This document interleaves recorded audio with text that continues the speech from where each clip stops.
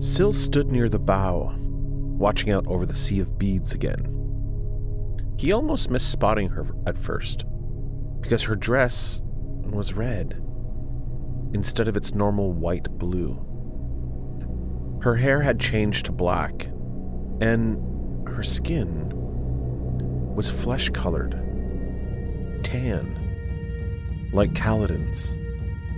What on Roshar? Heroes of presents The Stormpod, a Stormlight Archive podcast. Book 3, Oathbringer.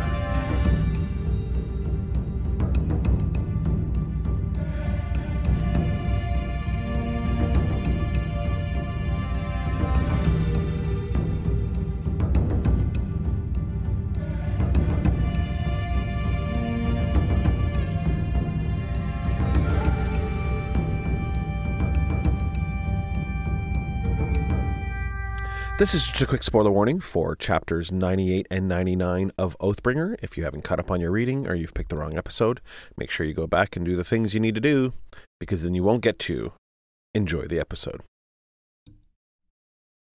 Welcome to the show. I'm your host, Sean Q, and he doesn't fly per se. He actually just falls the wrong way. It's Jack. What's up? I'm falling with style. Yeah, that's exactly right. That's exactly right. It. Yeah, I think that Stannerson might have stole that off of Toy Story for sure. Yeah, a little bit maybe. Yeah.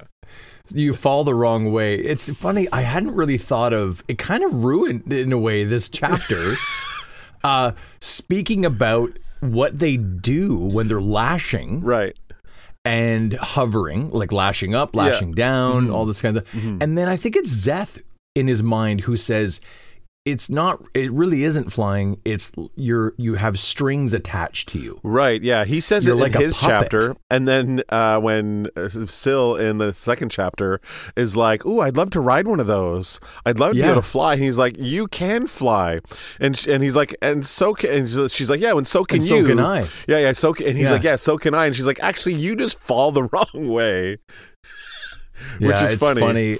It's really funny, but I have to admit I didn't like the puppet comparison or reference. Mm-hmm. Yeah, comparison, because then it was like, well, hang on, like, is it that you're a tool that can be used by someone else? Like, oh, you have this wonderful powers, but you're really just strings attached to. I mean, you're like a puppet attached to power, right? And it makes sense for Zeth to feel like that even at all, because that's all he's ever been is just a puppet. That's what he's been. Yeah, he's definitely Pinocchio, and he's trying to be a real boy here with these. I guess, but I was wondering about that journey for his character, but again, as we've already talked about before, it falls into the same category of how can Zeth be redeemed when he even goes through this. He feels some elation in the chapter of loopholes for a brief moment.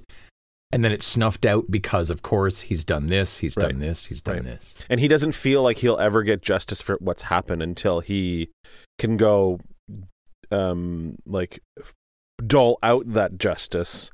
Right. And we already know that he wants to go to Shinovar and make everyone pay that made him truthless, right? Yeah. So...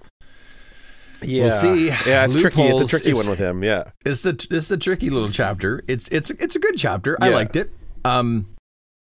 I'm going to say, just as I was reading it, I could sense the conclusion. Yeah.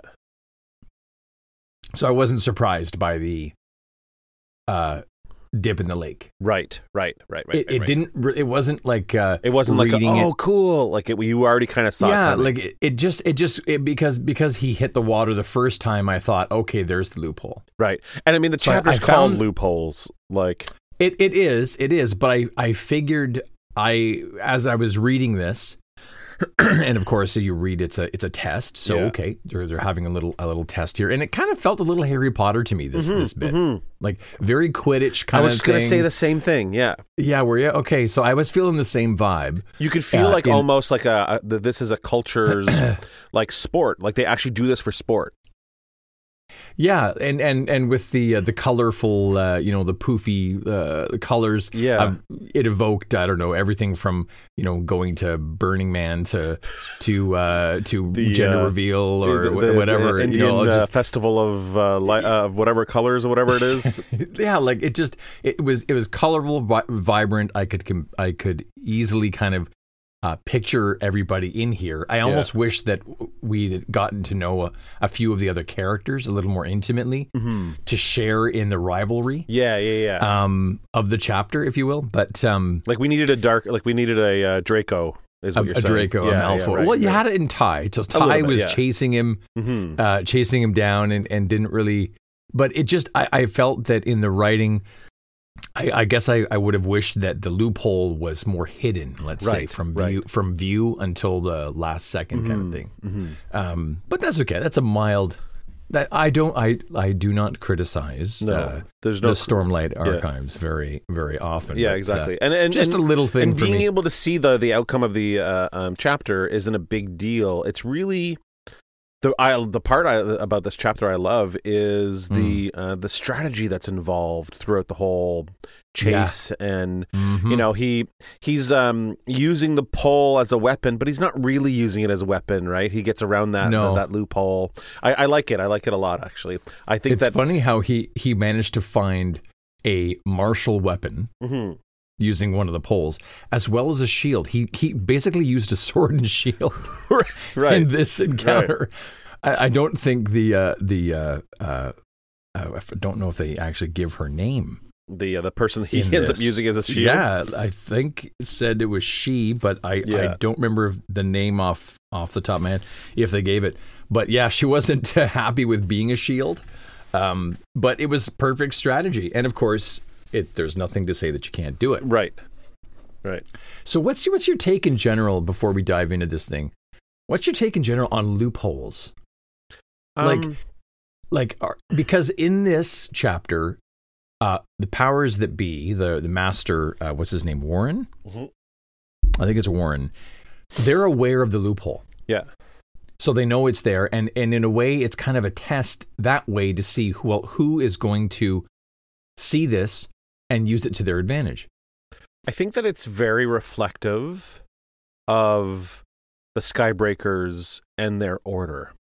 They follow the law and the letter of the law. Right. But if something is not written in the law, then they're allowed to get around it. So working in a space where loopholes are your bread and butter makes a lot of sense for them to be teaching them, listen, sometimes you have to listen to the instructions, yes, and you have to do what we've said, but you also have to take advantage of the things we have not said. Because that's how the Skybreakers operate, right? Yeah, I sort of in general just view loopholes as being intentional for people that want to win. And they're because of the intention, then you're really trying to gatekeep others from not using it. Right. So I'm not a big fan of loopholes in general. And of course, when you find one, it's more of an admission that something's wrong here. Maybe the law needs to be reevaluated and rewritten. Right. Not kept with a loophole. Right. So anyways, but just to dive into this chapter, it begins with actually there were a couple of little curious things at the beginning of these chapters. So chapter 98, loopholes, it says lore suggested leaving a city if the Spren there start acting strangely. Curiously, Ja-Anat was often regarded as an individual, when others like Moalak, which we've had that name before, and Ashert Marn were seen as forces, not individuals. Right. I found that to be an interesting distinction. Yeah, Moalak being the thrill, the cause of the thrill, and Ashert Marn is the heart of the revel, the one that makes people be gluttonous and overeat and indulge and stuff. Yeah. They're saying here that Ja-Anat is more of a person than some of these other unmade. And that kind of gives us an understanding of Ja-Anat, because we know that Ja-Anat is acting strangely Yes. or maybe favorably towards Shallan and our crew.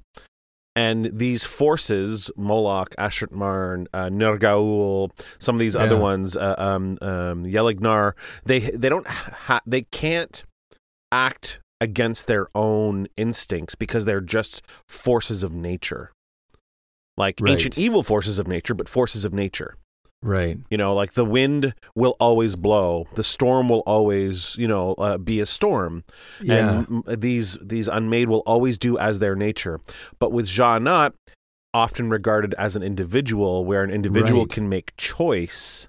Right. See, that's right. Exactly. That's what I wanted to get to is that component, which I find fascinating about Sja-anat. Yeah. I the more that I reread this book and like kind of really pull apart these little Sja-anat morsels that we like last episode we had that moment where one of the Spren talked through one of the Spren and gave this like cryptic little message to Shallan, and Shallan's like, wait, no, I have so many questions.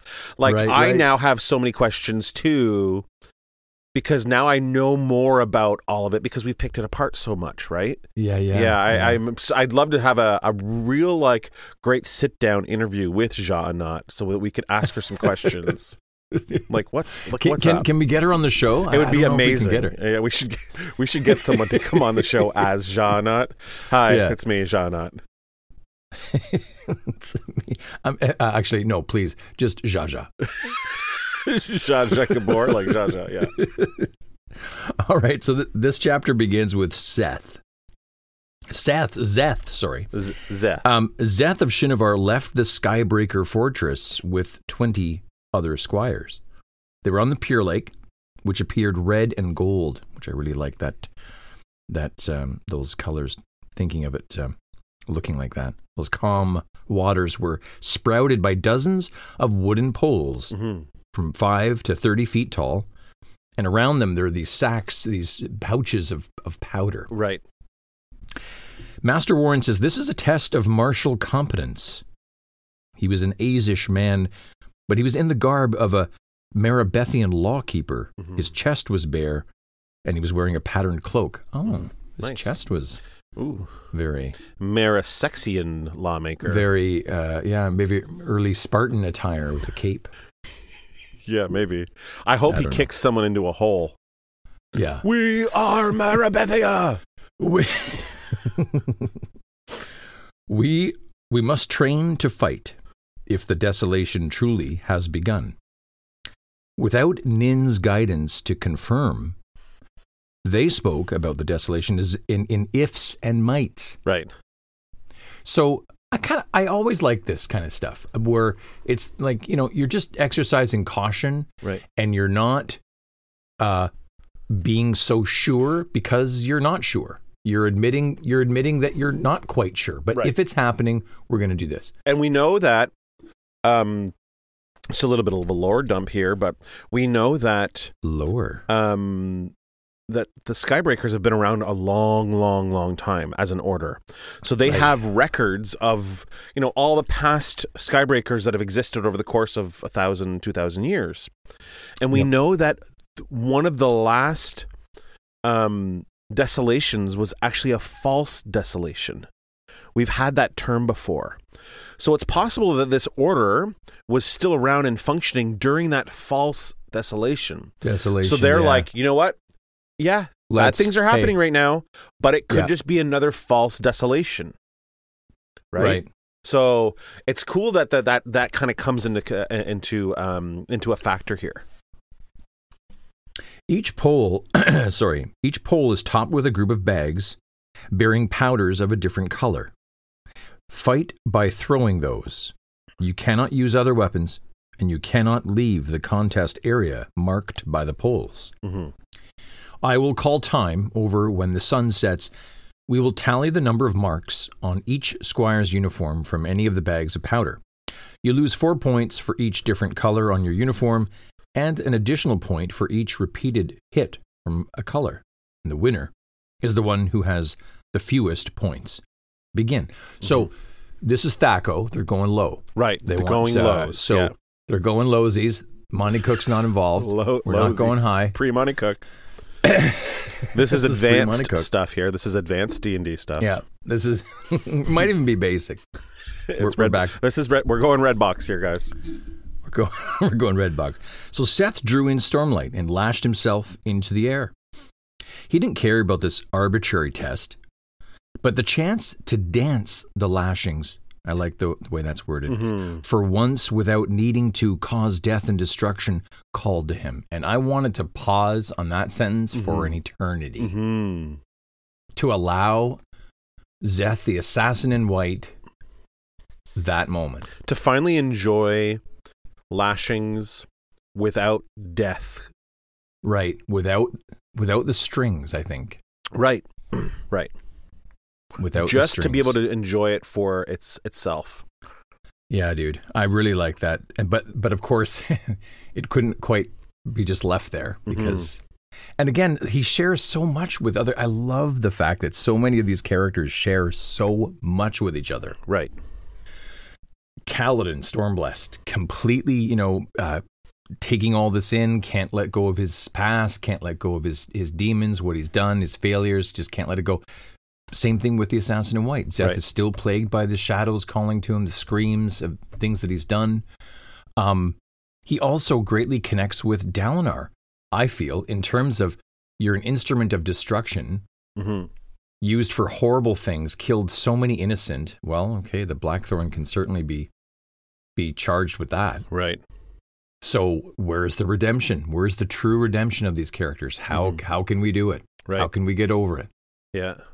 I mean, we've talked about the briefly about forgiveness, and it's a tricky thing, isn't it? Yeah. Like, how do you truly get over that stuff? How can a character?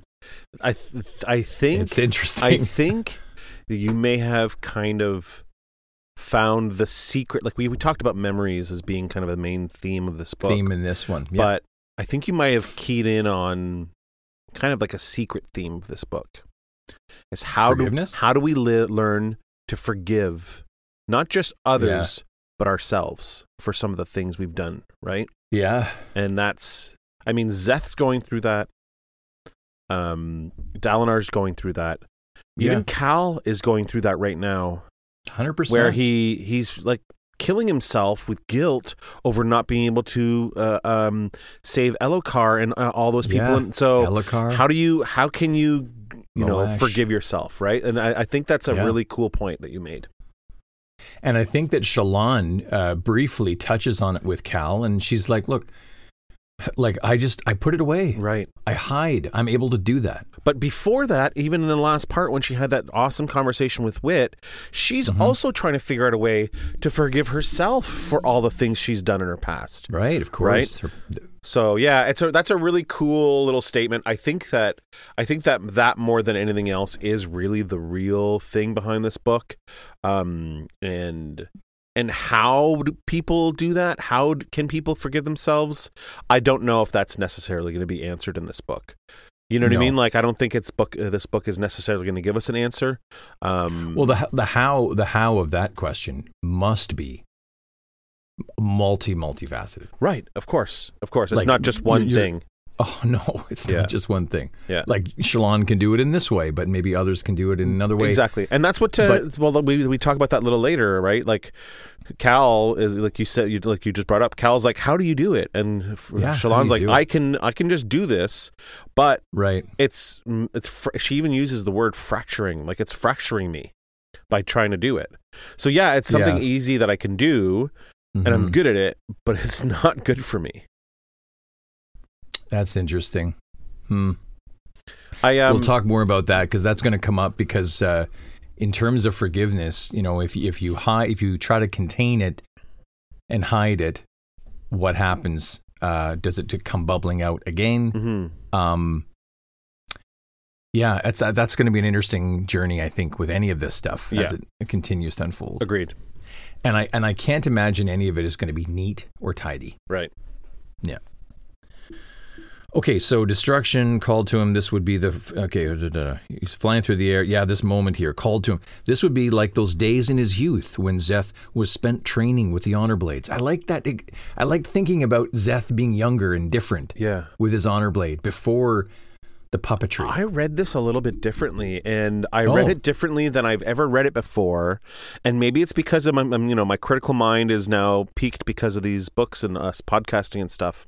Yeah. But does this mean that Szeth, because we know that Szeth had Yezera's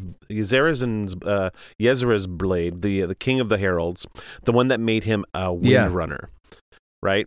Right. Yezera's, he has, that blade gives him the two same surges as a wind runner. Right. And that was an honor blade though, right? Yeah. And that was an honor blade. This would be like those days in his youth spent training with the honor blades, not with the honor blade. Does that mean Szeth learned to train as a light weaver and an edge dancer and a dustbringer? Does Szeth know how to use all these other surges? And hang on, stop there for a sec. Okay, yeah. Okay. First of all, I don't think I caught the bloody S on there. Right. So now that honor blades is pluralized for me, thank you for catching that consonant. Yeah, because that changes a lot. That little a lot. Yeah, yeah. So I want to ask you this: different honor blades offer different surges. Yes, each herald has their own honor blade that granted them two surges. One might be the same as, so Nail's honor blade, when he received it, would have had the same surge as Yezera's honor blade, allowing them both to fly. Jack is literally holding his arm up to the camera because of all the goosebumps he's got. Yeah, I'm trying to hide behind my goosebumps. I don't think it's going to give me good cover. So maybe a negative to my roll. So my question is that we know from some of the stuff earlier in the series that the Shin have several honor blades in their possession. Yeah. Because they were the ones who kind of collected them when the heralds gave them up. So they have some of them. We don't know how many of them they have, but they have some of them. Right. The thing for me here in this sentence is, does that mean that Szeth knows how to use the surges of multiple different Knights Radiant orders? Like, could he go up to Lift and go, "Hey, Lift, when you're sliding, you should do it this way and do it that way because you'll get the optimal whatever." Listen, I think it even says more than that. I think it also says that for a Shin, as he is, wouldn't others also have had access to? Yes. There could be hundreds, if not thousands, of people like Szeth in Shinovar who have trained on the honor blades, who have competency with all this stuff. Wow. That's interesting. Crazy. That's and cool. I hadn't thought of it before until I read it this time. I was like, wait a minute, blades. Does that mean, holy crap, what does that mean? Yeah, I did not think about that at all. And I don't even think I caught that S. In fact, I know I didn't. I just imagined briefly as I read that sentence, him being younger and freer and training with the honor blade, which I had assumed was Jezera's blade. Mm-hmm. I think that's what I if it was another one. What's that? That's what I would have thought too. Is that he had trained with that specific blade, right? But this is implying that he trained with the honor blades. So I don't know, man. Blades is maybe that should have been the title of this chapter. It should have been just a little S. Just a tiny little S. Just one. Yeah. One S. You look at it, you're like, what the hell's this? Instead of loopholes, it's just. Yeah, that's it. Small. I love chapter in 98s. It's my favorite. Yeah, it's the best.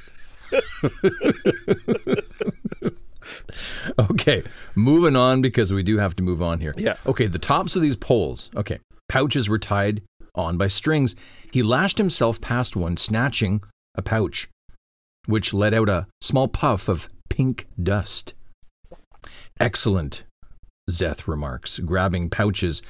What? The sword asked. Zeth carried it on his back, tied securely in place at an angle from which he could not draw the weapon. Right. Whoa. That's interesting. Well, remember last time what happened when he drew it? Right. It like fed on his soul. Yeah. Yeah. So. Yeah. It's like a cursed item, right? In a way. Yeah. So he wants to carry it around because he thinks it's part of the test that Nail's giving him, but he does not want to be able to easily draw it if he can get around it. I don't understand. Where is the evil? This is the sword talking. The sword is called. Is it Little Nimmy? No. Zeth calls it Sword Nimmy. Sword Nimmy. Okay. No evil today, Zeth says. Sword Nimmy, just a challenge. He hurled the pouch at one of the squires, hitting her square in the shoulder, resulting in dust coloring her shirt in that spot. Notably, the master had said that only color on the uniform would be counted, so holding the pouches and dusting one's own fingers was fine. Similarly, hitting one of your opponents here in the face gained no advantage. Right. So you had to hit the uniform. Soon the pouches were being flung in all directions. Each pole bore only a single color, which encouraged everybody to run around to the different poles. Yeah, making what he loves about this challenge even more is that the traveling and using the surges to move around. Yes. You don't just stand at one pole and you have all the options of all the colors at one pole and you just throw them. This is about movement, right? Well, poor Jorrit did not get this. So right. Jorrit tried hovering in one spot, dominating one pole to prevent others from hitting him with its color, but sitting still made him a target, and his uniform was quickly covered in spots. Yeah. So poor Jorrit does not get it. No. You move Sorry, Jorrit. Or you die. Zeth dove and pulled himself up with an expert lashing on that, so that he swooped, skimming the surface of the pure lake. And again, it's Harry Potter on the griffin touching the lake. Dude, it's so amazing. Yeah. He grabbed a pole as he passed, bending it out of Callie's reach as she went by above. Okay, so now that I read that again, he didn't grab it and take it. He bent it. Right. So that it wouldn't... So she's trying to fly by to grab she's coming in, he bent it and away he bends from her. It. Yeah, that's cool. Yeah, that's very really neat. Cool. Yeah. Yeah, I like that. I'm down too low, Zeth remarks. I'm too easy a target. So he twisted back and forth, executing a complex maneuver that manipulated both lashings and the wind. Pouches smacked the water near him. I like this. Swoops down, does the bend with the pole, against it, but he's too low. All the attacks are coming in, so then he has to do this massive evasive maneuver, right, which works to his advantage. Right. It's like a highway to the danger zone over here, but like people. Oh, yeah. It's like dogfights. It's great. Yeah. Okay, he pulls upward. Lashing wasn't like the flight of a swallow. Instead, it was like trying oneself to strings. Mm-hmm. A puppet to be yanked about. Yeah, there's that metaphor. I hadn't thought about it like that, and I thought, man, that is Zeth. And then I wondered, well, to what extent does it go to the other characters? Right. These powers, like, are they all, in some kind of delusion that they have control, that they can actually wield? It's almost like, what if there was a lure, kind of like how Sauron had the rings, right? Right. You give these rings of power, it seems like you have control power over this. And, but it's to be able to use you. And he's given up the strings he had tied to the Oath Stone, and now he's traded them in for new strings, like to the Skybreakers and to Nail, and maybe so if you look at Nail that way, like Nail wants him to use this cursed weapon. So it's a little strange. I feel for him, and I really don't think I noticed the puppet metaphor until you brought it up earlier. So good get on your side, because it's it really is a good metaphor for Zeth. I think so, and perchance for other characters. Yeah, because if we know anything about this series, there's multiple, so many. Yeah, it keeps connecting, right? Mm-hmm. As Zeth gained height, Zedzil fell in behind him. Zeth added a second lashing upward and then a third, and his stormlight lasted so much longer than it had before, and he assumed that radiants were more efficient than those that were using honor blades for their powers. Right. That's an interesting thing. He took feels more power to took more stormlight to do the powers when you were holding an honor blade. An honor blade. Yeah. Right. So I mean, there's no comparison in the book, but like a diamond chip, which is the smallest value. Yeah. Right.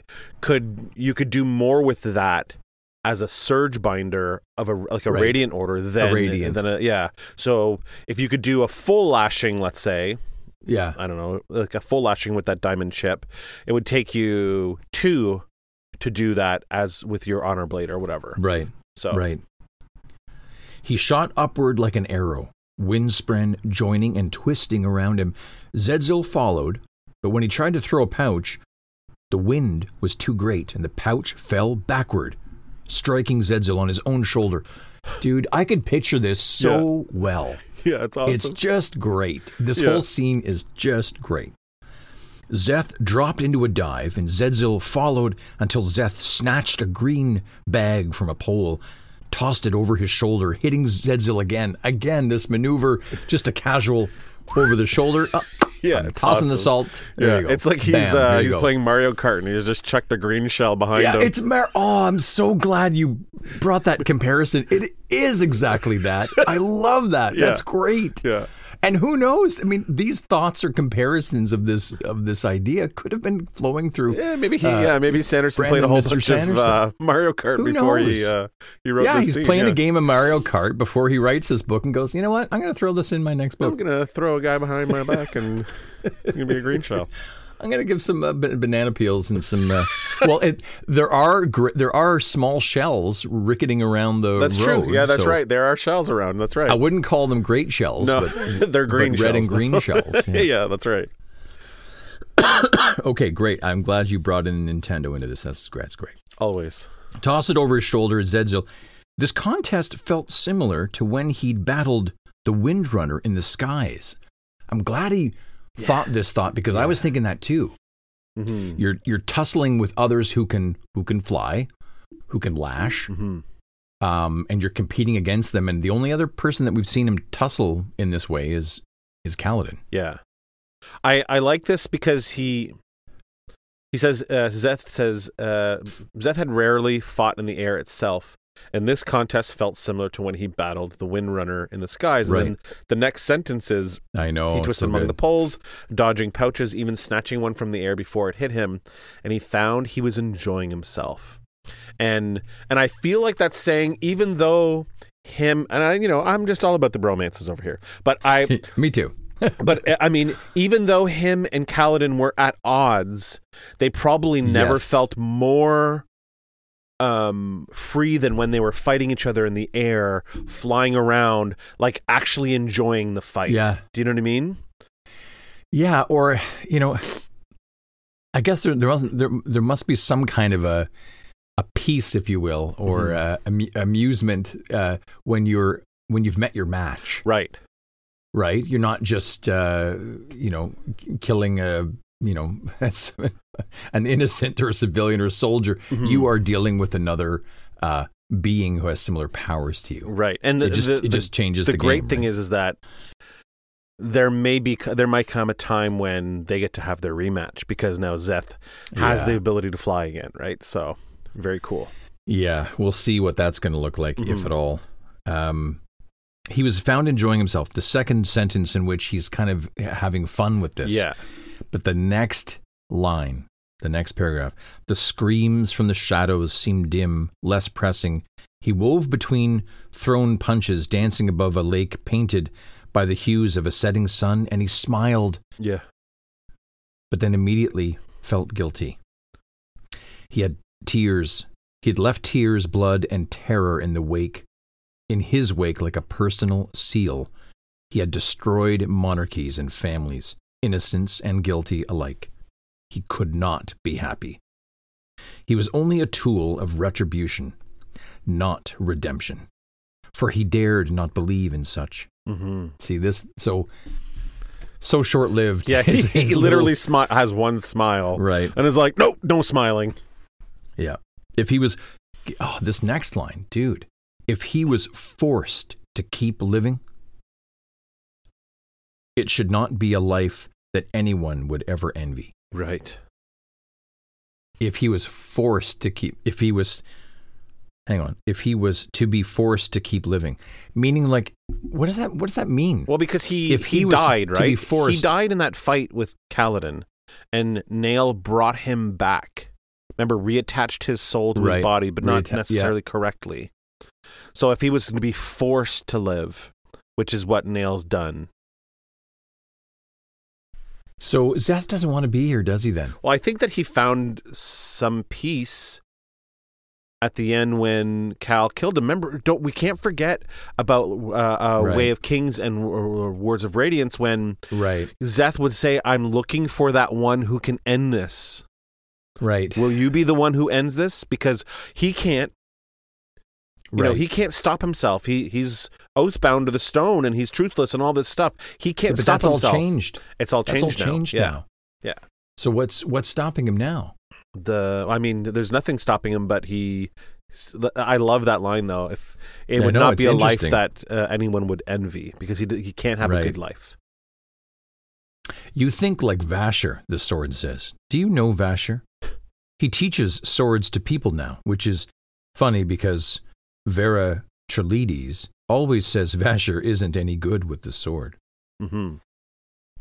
So is Vasher a different name, let's say, for who am I thinking of? The swordmaster. He teaches swords to people now. Yeah. Not Zale. Zale is the name of the swordmaster, yeah. Did I get the name right? Okay, yeah. Good. I was...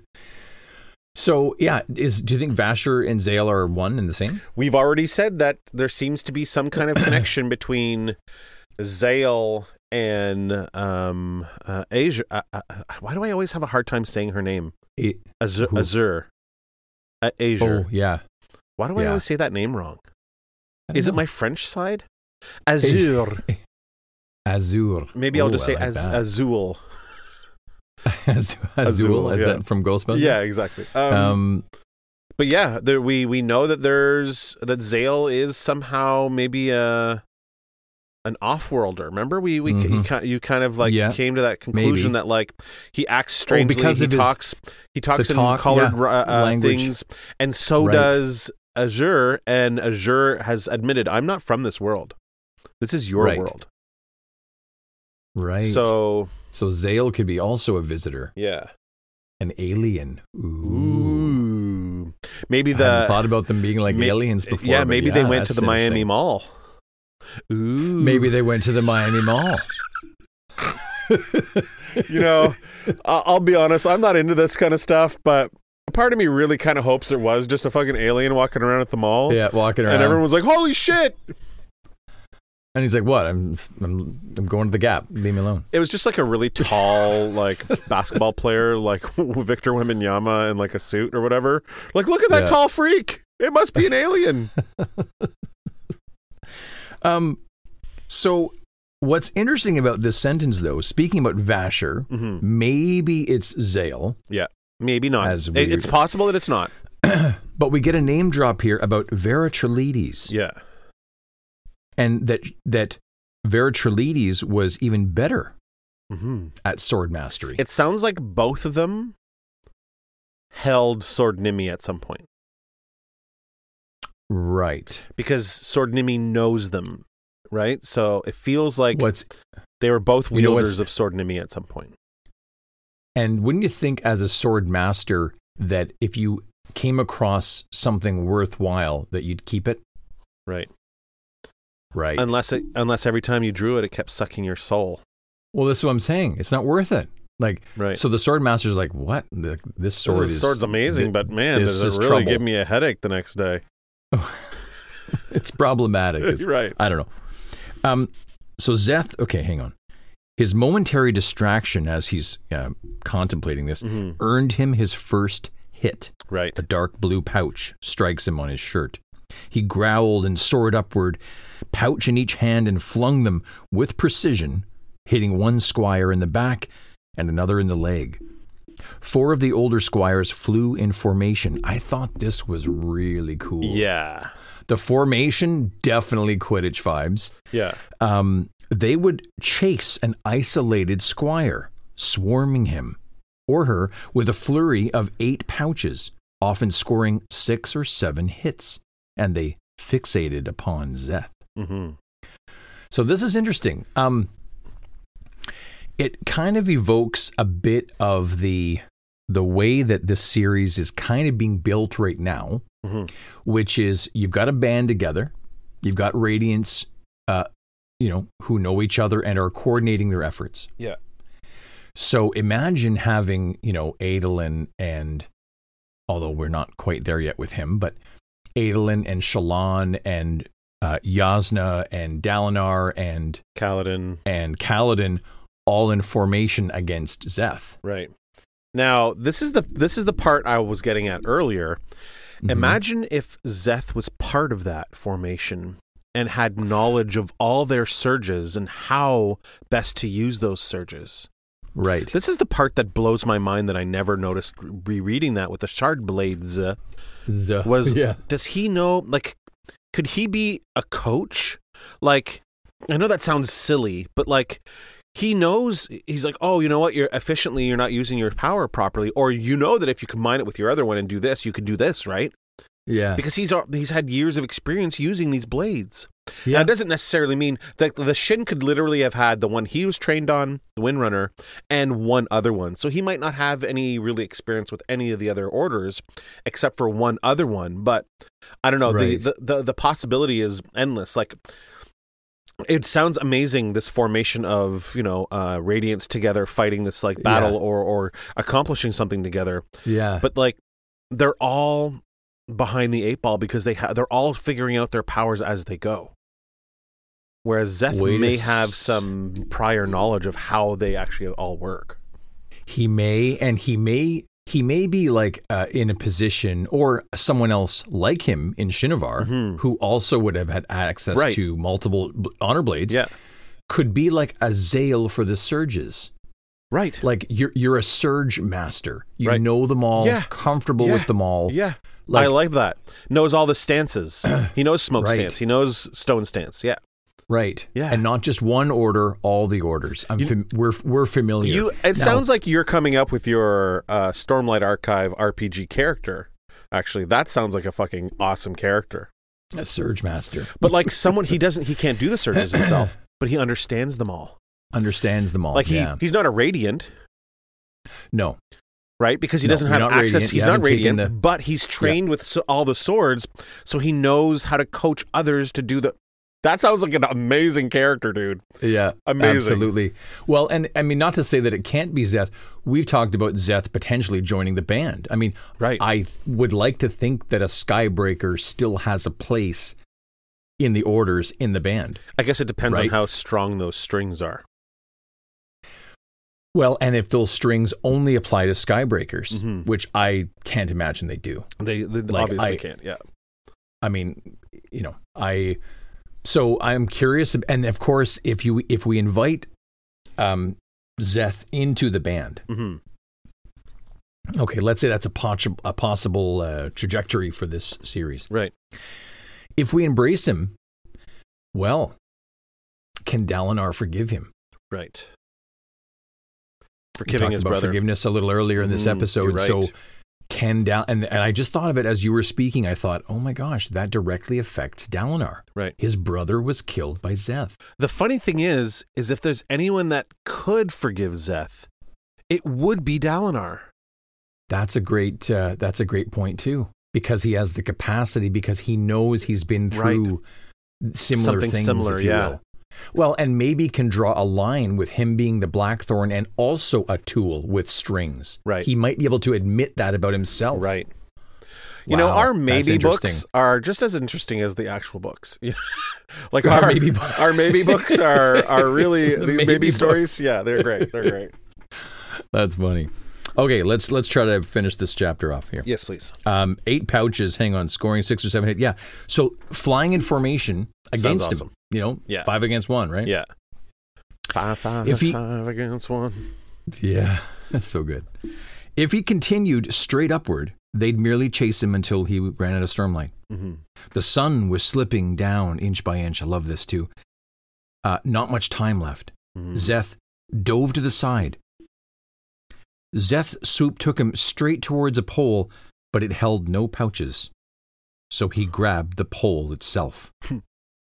This was awesome. Yeah. It was 10 feet long, and he lightened it with a partial lashing. Love that little detail. Me too. That's awesome. 4 teammates were still tailing him, though. He had to make a stand, the sword suggested. You can take them. So this sword, I'm telling you, pretty rich. You can take them. You're not in battle here. You can take them. You're throwing around glitter. Yeah. This is glitter time. Yeah. It's so funny. Zeth agreed. Okay, I got to make a stand. He zoomed down, and he was near the water. Younger squires dodged out of his way. I love that little detail, too. He comes down, and other squires he's so fast, they have to get out of the way. Right. He lashed himself to the side in a smooth, predictable turn. I like this, too, this strategy. Exactly the opportunity the pack had been waiting for. But this was bait. Yeah. He was baiting them. But he was no frightened child to be intimidated and overwhelmed by superior numbers. Yeah. I think we need to remember that. Right. I do. Remember that scene of him in Hananavar's throne room, the king of Yakaved, and and he's got his sword. He's got the sword out. And he's about to try to kill the king, and then the king reveals all these shard bearers and all the half shards that they have, and he's just like, you know what? I don't even fucking need this. And he makes the sword disappear, and he just handles them with lashings. Yeah. Like he's been severely outnumbered before, and he's not easily cowed. No, and not a frightened child. It's kind of like saying, I'm not Shallan here. I'm not the one who cowers. Right, I'm not the one who the flinches. one who hides. Yeah, the one who flinches. I'm not. So, at least that's what I thought. Yeah, I like that. It's a playful thing, and it's by no means to insult Shallan. Yeah, what's that? I'm not Renarin. I'm not Renarin. Well, I mean, I'm not trying to be insulting there. It's just it evoked that little thing in me when I was reading it. Yeah. I'm not Shallan here, overwhelmed by superior numbers. Yeah, it seems a little cruel. I'm not picking on Shallan, but he was the assassin in white, and this was but a game. Yeah. I'm in control here. This game is mine. Mm-hmm. Zeth spun and began batting the pouches away with his staff. Oh, he's calling it a staff now. Right. That's cool. Yeah, that's cool. Managed to hit the last one back into the face of the leader named Ty. It got dust in Ty's eyes, and the group expended most of their pouches, which let Zeth, lashed now directly toward them, get close. Mm-hmm. And nobody should ever let him get close. Awesome line. Dude, yeah. Those 2 lines are great. Like, I am not a frightened child, overwhelmed by superior numbers, and you should never let me get close. Yeah, it's awesome. So great. Yeah. Okay, he dropped his staff and grabbed a squire by her shirt, using her as a shield. That's so great. It's so cool. Like he grabs the pole, he has a shard blade. Yeah. He grabs the squire. Yeah. He has a shield. It's a shield now. Yeah. The only thing that I don't think was present here, in a way, symbolically, if you will, is shard plate. Right. Yeah. It's the only thing. And I was imagining, and I had another thought actually during this. I'll share it with you. Just when he was getting hit, let's say, and it was getting towards the end. Yeah. Okay. I think it was maybe just prior to when he first went in the lake, and I thought, oh, okay, there's the loophole. It's going to wash off. Mm-hmm. So I had one thought, which was I was wondering if he was using some power to make it such that his clothes would simply like it looked like the powder was like attached to him. Yeah. But it wasn't, and he could just release it and it would just fall off. Right.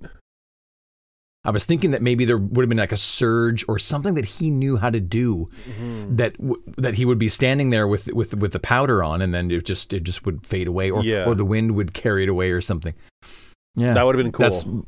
That's a thought I had while I was reading, but then once it went to the water, and then I thought, okay, there it is. Yeah. He could lash himself backward. Okay. He drops his staff, grabs the squire as a shield. Oh my God. So Zeth spun with her and then kicked her towards one of her companions. They slammed together, trailing streaks of red dust. So he's using them, getting dust on each other. Right. By slamming them into each other. He grabbed another squire from the pack, but this man's body resisted the lashing. It was more difficult to move him while they were using Stormlight. He could, though, lash himself backward, hauling the man with him, and then when he let go, the squire had trouble adjusting to the change in momentum, jolting himself, letting himself get hit by a half dozen bags from outsiders. Yeah. So he caused great confusion in this, and then, of course, continues to do well in this game. Beneath him, Ty called out to the others, pointing to Zeth. Get him! Oh, good, the sword says. Zeth lashed himself downward. Yeah, the sword seems to be pleased with being outnumbered. Yeah. Like, because I want great numbers around me. Because that means you will see me. my power. Yeah, exactly. You know, like, I don't know. Zeth lashed downward. It proved wise, as many of the squires shot up past him. His best defense was going to be some form of confusion, he thinks. He got among them a storm of pouches targeting him. Zeth did what he could, but there were too many. One pouch struck his back, followed by a second, a third hit his side. Dust flew all around him as the squares hit each other too. Mm-hmm. That was his hope, that even as he took hits, they would take more. He soared up and dove again, causing the others to dodge like sparrows before a hawk. Mm-hmm. And I love that comparison. Yeah. They're flying in formation, but ultimately, that's nice. But you're a flock of sparrows. Right. Against a hawk. Yeah. Dude, that's awesome. He flew along the water, scattering fish in the waning light. And then he shot upward, but his stormlight ran out, and his glow vanished. The tempest within him died. The cold took him. Zeth arced in the air and was pummeled with a dozen different pouches. He splashed into the pure lake. Fortunately, he hadn't been too high, mildly painful. He hit the bottom, and then when he stood up, the others hit him with another round of pouches. No mercy from this group. The last sliver of the sun vanished, and Master Warren shouted, "An end to the test." Zeth stood waist deep in the water.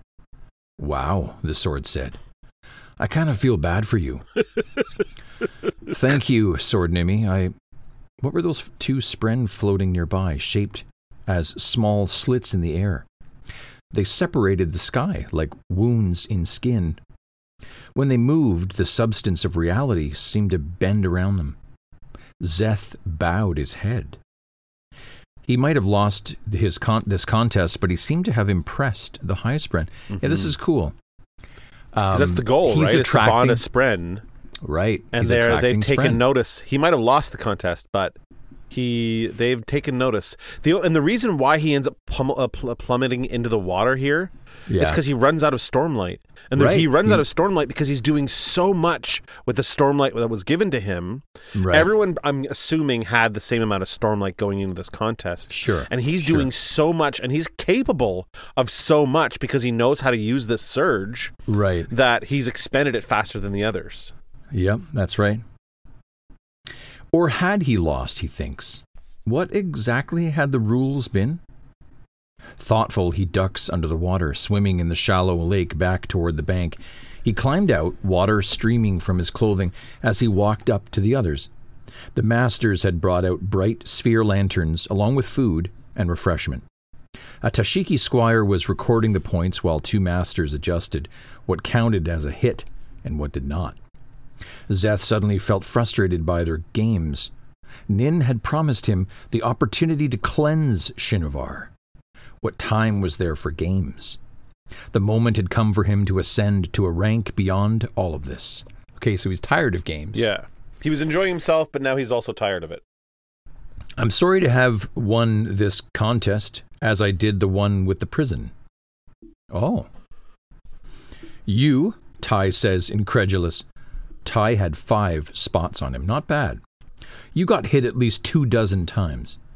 I believe, Zeth says, that the rule stated the winner was the one with the fewest marks on his uniform. He held his hands to the side, showing that his white clothing was washed clean during the swim. Warren and Key shared a look. She nodded with a hint of a smile. There is always one, Warren says, who notices that. Remember that while loopholes are to be exploited, Zeth, son Naturo, they are dangerous to rely upon. Mm-hmm. Still, you have done well, both in your performance and in seeing this hole in the rules. He glanced into the night, squinting at the 2 Highspren, who seemed to have made themselves visible to Warren as well. Others agree with you. I like that. I don't think I noticed that before. That the Highspren made themselves visible to the masters to be like, to the master. We're taking notice of him, and you should take notice of it too. Right. Yeah. It is cool. He used a weapon, said one of the other squires, and he broke the rules. I used a pole to block pouches, but I did not attack anyone with it. You attacked me, said the woman he'd thrown at someone else. Physical contact was not forbidden, and I cannot help it if you are unable to control your lashings when I release you. That's so true. Key leaned into Warren. He is beyond the skill of these. I hadn't realized. Warren looked back to him. You shall soon have your spren, gauging by this performance. Not soon, Zeth says. Right now. I shall say the third ideal this night, choosing to follow the law. No, a voice interrupted. Mm-hmm. So Zeth is like legit, like, I'm doing it right now. I'm going to bond one of these spren. I like that. Yeah. Like that the confidence so forthright. Of it. Yeah. I'm doing it right now. I'm going to say my third ideal. Let's go. No more games. Yeah, no more games. And then Nail shows up. And then he's Nail all like, actually, puts a pause in things. Wait, yeah. A figure stood up on the low wall surrounding the Order's stone courtyard. Skybreakers gasped, holding up lanterns, illuminating a man with dark Makabaki skin, highlighted by a white crescent birthmark on his right cheek. Mm-hmm. He wore the striking uniform of silver and black.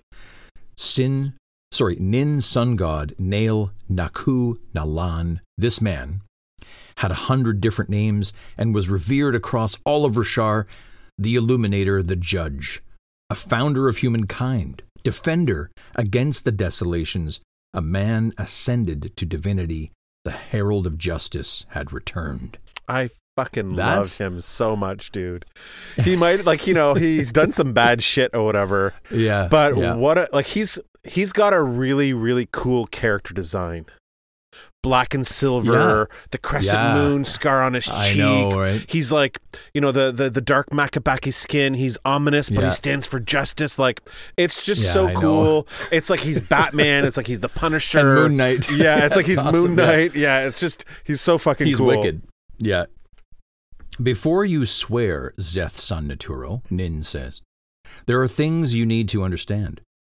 He looks across the Skybreakers, things that you must all understand. Squires, masters, gather our gemstone reserves and mobile packs. We will leave most of the squires. They leak Stormlight too much, and we have a long way to go. Tonight, just one? He asked. Tonight. It is time for you to learn the 2 greatest secrets that I know. And I love how Key calls him just one. Yeah, just one. Like, not just one, but he is the just one. Yeah, right. I love that so much. Yeah. And what do you think? The 2 greatest secrets I know. I don't know if he's willing to share it. Now, it appears like this is something he hasn't shared with the masters before. Right. He says the squires and the masters come with me. He's not sharing this with Zeth. He's sharing this with the group. Right. And the weaker squires are going to have to stay behind because they're not going to be able to make the trip. We have a long way to go. What I'm hoping this is a reveal in the story. Right. That's what I'm hoping. I'm hoping that we unearth something from a herald given to the Skybreakers It's not coming from Yasna's, Aristotelian digging or Shallan's efforts or from the band in any way or Dalinar or Navani. I'm kind of hoping this is like a little morsel, a gift. It'd be awesome. That, illuminates a bit more of the veil, if you will. Like lifts the veil a bit more on the story. We'll see. Yeah. I don't know. What's your highlight? Yeah. Oh man, highlight. I don't know. Hang on. Highlight has to be, my God, it's podding with you and getting the S, the honor blades. The S. The chapter of Chapter 98.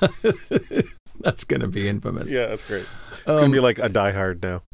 It's gonna be like a Die Hard. Yeah, like that changed the game. Just from that, I was, brought to a window looking into Szeth's potential past, but seeing much more than just him practicing with multiple honor blades, having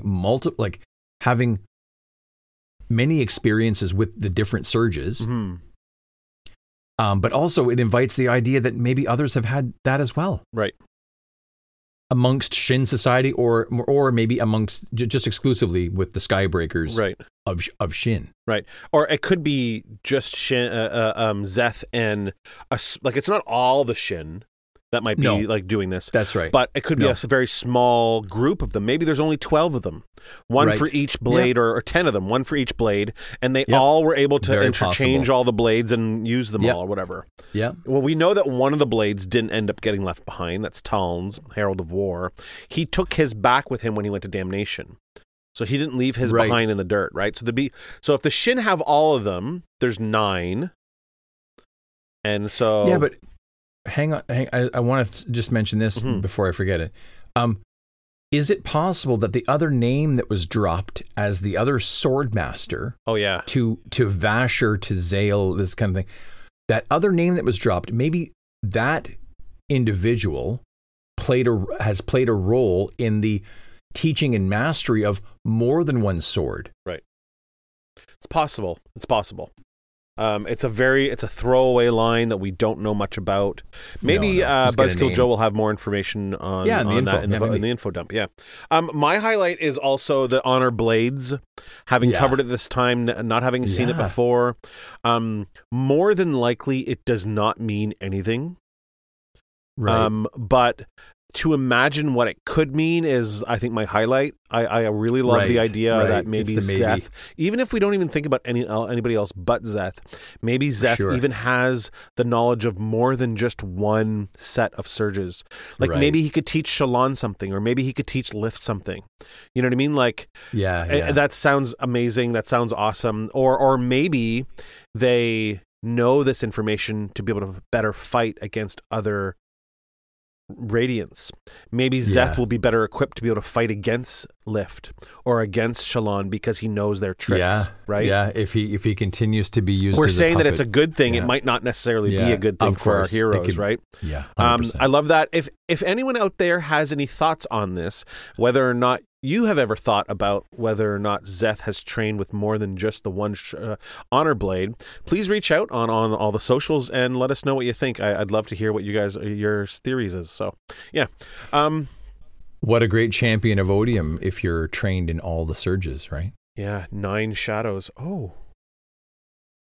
9 blades were left behind. Right. 9 shadows. We know that the 9 shadows are supposed to be the unmade, but...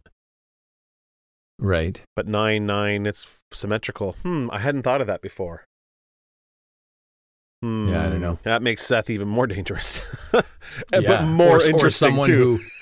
Or someone who learns all the surges. Right. Okay, so we do get a nice piece of art here Yeah, for we the kind of talked about it mandras. last episode that we were going to... Yeah. It's very, very nice. What's interesting about these little notes is that they give some clues as to how this creature kind of moves about, which, in fact, the clue is that they don't know how they move about. No, they don't, yeah. Because apparently it's not, they don't have legs. Yeah. It says here, they move with a sinuous grace, but unlike sky eels, I don't know if the mandras really need to obey any rules of physics. Mm-hmm. Yeah. It's kind of cool. So that's interesting. The wings move in a regular rhythm, but they do not appear to be the source of either locomotion or lift. Yeah. That's really cool about these things. It's really I really neat. like them. And then, of course, it's got a lovely drawing here. Hang on. Do we know who's doing these drawings? Are these Shallan's drawings? This is Shallan's drawing because in the chapter, I think Kaladin goes up to her, right? Yeah. And asks her about the drawing. And this is the drawing that she has. Yeah. Well, and then you can see it in full gear on the lower drawing on this, which is really quite neat. You can see that harness at the front. Yeah, that's really cool. The process by which the sailors steer is incredible to watch. Wow. With pulleys on either side. Yeah, that's really neat. The really amazing part is what I mean, we're not going to bury the lead here, but we'll get to it in a little bit, is when Shallan and Kaladin talk about Lux Spren. And these Spren that are seen with sky eels and chasm fiends. And Sanderson has kind of put these Spren out there. And even Shallan disguised herself as one and called herself, and everyone called her Swift Spren back in Kholinar. This is this arrowhead with the two long things, the two long tendrils, is what she was just described as. So, right. And it says something like, no one knows how, why sky eels can fly, and it seems like these things are helping them. The sky eels are always surrounded by these tiny little spren that look like this arrowhead, and that maybe they're connected. And then he says something like, and then the chasm fiends are surrounded by them too. And then he's like, well, chasm fiends don't fly. And she's like, yeah, but they would normally crush. Yeah, they would be crushed under their own weight. Hang on. So are they bonded then? Maybe. We don't know. We don't know what this creature has connections with other creatures in the physical world. We have really no idea. It's really neat, though. It is neat. Mm-hmm. Okay, so chapter 99, Reachers. Yeah. Okay. It starts with Ner'gaul was known for driving forces into a battle rage, lending them great ferocity. But curiously, Ner'gaul did this for both sides of a conflict. Yeah. That sounds an awful lot like a demon to me. Yeah. Someone who just relishes in chaos, not picking sides. No. I want both sides to be raging. It sounds like an arms dealer. Or that. Yeah, maybe. That's true. It could be the Lord of War. Yeah. Yeah. That's Give both sides the guns. Let them kill both themselves. sides and just see how it plays out. Yeah. Give me some popcorn. Yeah. Right. Yeah. Yeah. It's it seems common of the less self-aware spren. So strange. Yeah, it seems. Hang on, Voidbringer. Both sides, Voidbringer and human, he would do this to Ner'gaul. This seems common of the less self-aware spren. Again, see, self-aware, they're almost indicating that you're self-aware, you're an individual, therefore you've got potentiality, if you will, for something other than just the nature of your force. Right. If you will, the raw energy of whatever you are. Mm-hmm. They're kind of hinting at that, I think. Right. like almost like personification is like a real development. Right. It's almost like it's saying that Ner'gaul doesn't take sides. They could be suggesting that too, which I find lends itself to just more. You just want to see chaos. We know the unmade are of odium, but in that Ner'gaul wants the thrill to be used. It doesn't care who uses it. No, just as long as it's being used. Yeah. Yeah, because ultimately, I guess you could construe that no matter if you're good-natured or bad-natured, it doesn't matter. If you're both willing to use the thrill in this way, well then, how good are you? I wonder if Ner'gaul gets something out of it. Yeah, like maybe. if someone uses the pay- thrill, it feels good or it's rewarding for Nergul in some kind of way. Yeah. And so why Yeah. not make it available to everyone? Because then more people can just use it, and then I get more of whatever it is I'm getting back. He's earning thrill bucks. Yeah. He gets It's like like 10 every. It's like road bucks. My kid's like always, yeah, Daddy, can I buy a new dress with the road bucks? No, get out of here with your new dresses. Okay, this chapter begins with, so this is 99 Reachers. When Kaladin awoke on the ship in Shadesmar, the others were already up, which he didn't like this. He sits up in his bunk, listening to the beads crash outside the hull. And there seemed to be a pattern or a rhythm to them. Or was he just imagining things? His thoughts strayed into his men dying, and of Elhokar and Moash, and worrying about Drehi and Scar. And he hated that he was the last one up. This was always a bad sign. Yeah. Bad sign for a bad day. The vessel had 3 levels to it. The bottom was the hold. The next was the lower deck, which was where the cabins were, largely for the humans. The upper deck was open to the sky and was populated by the Spren. Syl said they were light Spren, but the common name was Reachers. So these Spren that are basically commanding the ship. Yeah. They looked like humans with strange bronze skin, metallic. Who are those metallic beings in Marvel that was in the Marvel movies?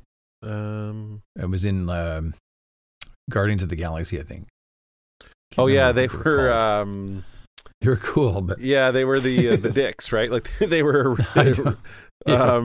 They had all their ships were all automated, right? Like there was like a video game. That's right. They were a video game, yeah, drones or something. So these light Spren. It says populated by Spren. Oh yeah, they were light Spren, but called commonly as Reachers. They were like living statues with this bronze skin. Both men and women wore ragged jackets and trousers, and this was actual human clothing. Yeah. This was not like a manifestation like what Syl wore. Right. You know? It's neat. It is neat. I'm curious as to why they would want to wear real clothing in Shadesmar as opposed to maybe they're some they're cold. Your light Spren. Maybe Shadesmar's cold, and I don't know. Cold. What is it? Cold makes water. Right. That's right. They carried knives on them, and the ship, Kaladin noticed, had wicked harpoons, which made him feel more comfortable because now he knew where a weapon could be if he needed one. I thought that was cool. Yeah. Syl was on the bow, and he was looking at her, and he's like, "What?" Her dress was red, and instead of the normal bluish kind of white, and her hair was changed to black. Her skin was flesh-colored and tan like Kaladin's. What on Roshar? So, what do you make of this? Well, it gets explained a little bit later. Her skin was like his, I know, but what do you make of it almost as if you're reading it for the first time? Because I was thinking, wait, like, is she trying to endear herself to him? Maybe. Like, now I've got your tan skin. I've got a red dress on. Hey. Which could be, the red light, the red telephone, right. Alarm bell. But I don't know. I think in this case, probably not. Blue, white carpet once white. Or no, red carpet once blue, white. I don't know. Yeah. So yeah, I was kind of curious, and then we find out it's a little later. It's Shallan says something because she's like nervous about being an honor Spren out in a populated area. It's strange though because all these other Spren are going to be around. So why is it bad for an honor Spren to be like seen? We don't know enough about Spren like politics and like society to know whether or not like maybe honor Spren aren't supposed to leave their city. Or maybe they're hated by the people who live in Celebrant. We don't know. Yeah. Yeah, interesting. I don't know. Okay, so he goes over to her. He crosses the deck towards her, stumbling as the ship crashed through a swell of beads. And Shallan said this was more smooth than some of the boats that she'd been on.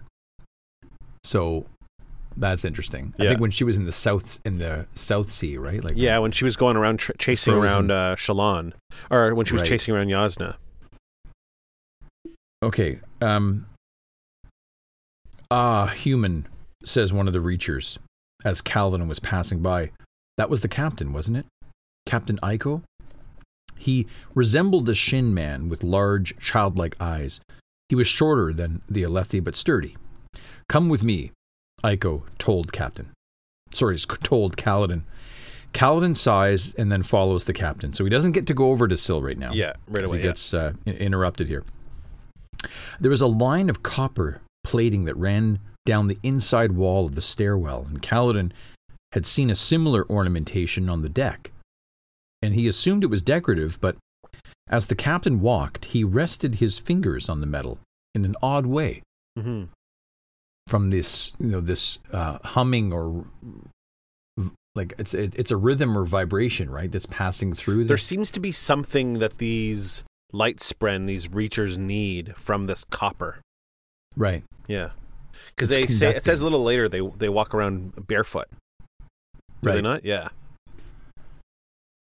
Yeah, it's interesting. Touching a plate with the tips of his fingers, Kaladin felt a distinct vibration. Mhm. Oh, that's cool. Yeah. They passed the quarters of an ordinary spren and sailors. They didn't sleep. They were just enjoying their breaks from work, swinging quietly in hammocks, often reading. That's cool. Yeah. These Reachers. Yeah, they're reading. cool. They don't need to sleep, but yeah. Yeah, they just like to chill. You know, they just want to hang out and read their romance novels, I'm guessing. I don't know. It didn't bother him to see male Reachers with books. Spren were so obviously similar to Ardens, who were outside of common understandings of male and female. And at the time, Spren reading? At the same time, Spren reading? How odd. Right. And so it's kind of, I like that paragraph because it's kind of normalizing it and then realizing, wait a sec, hang on.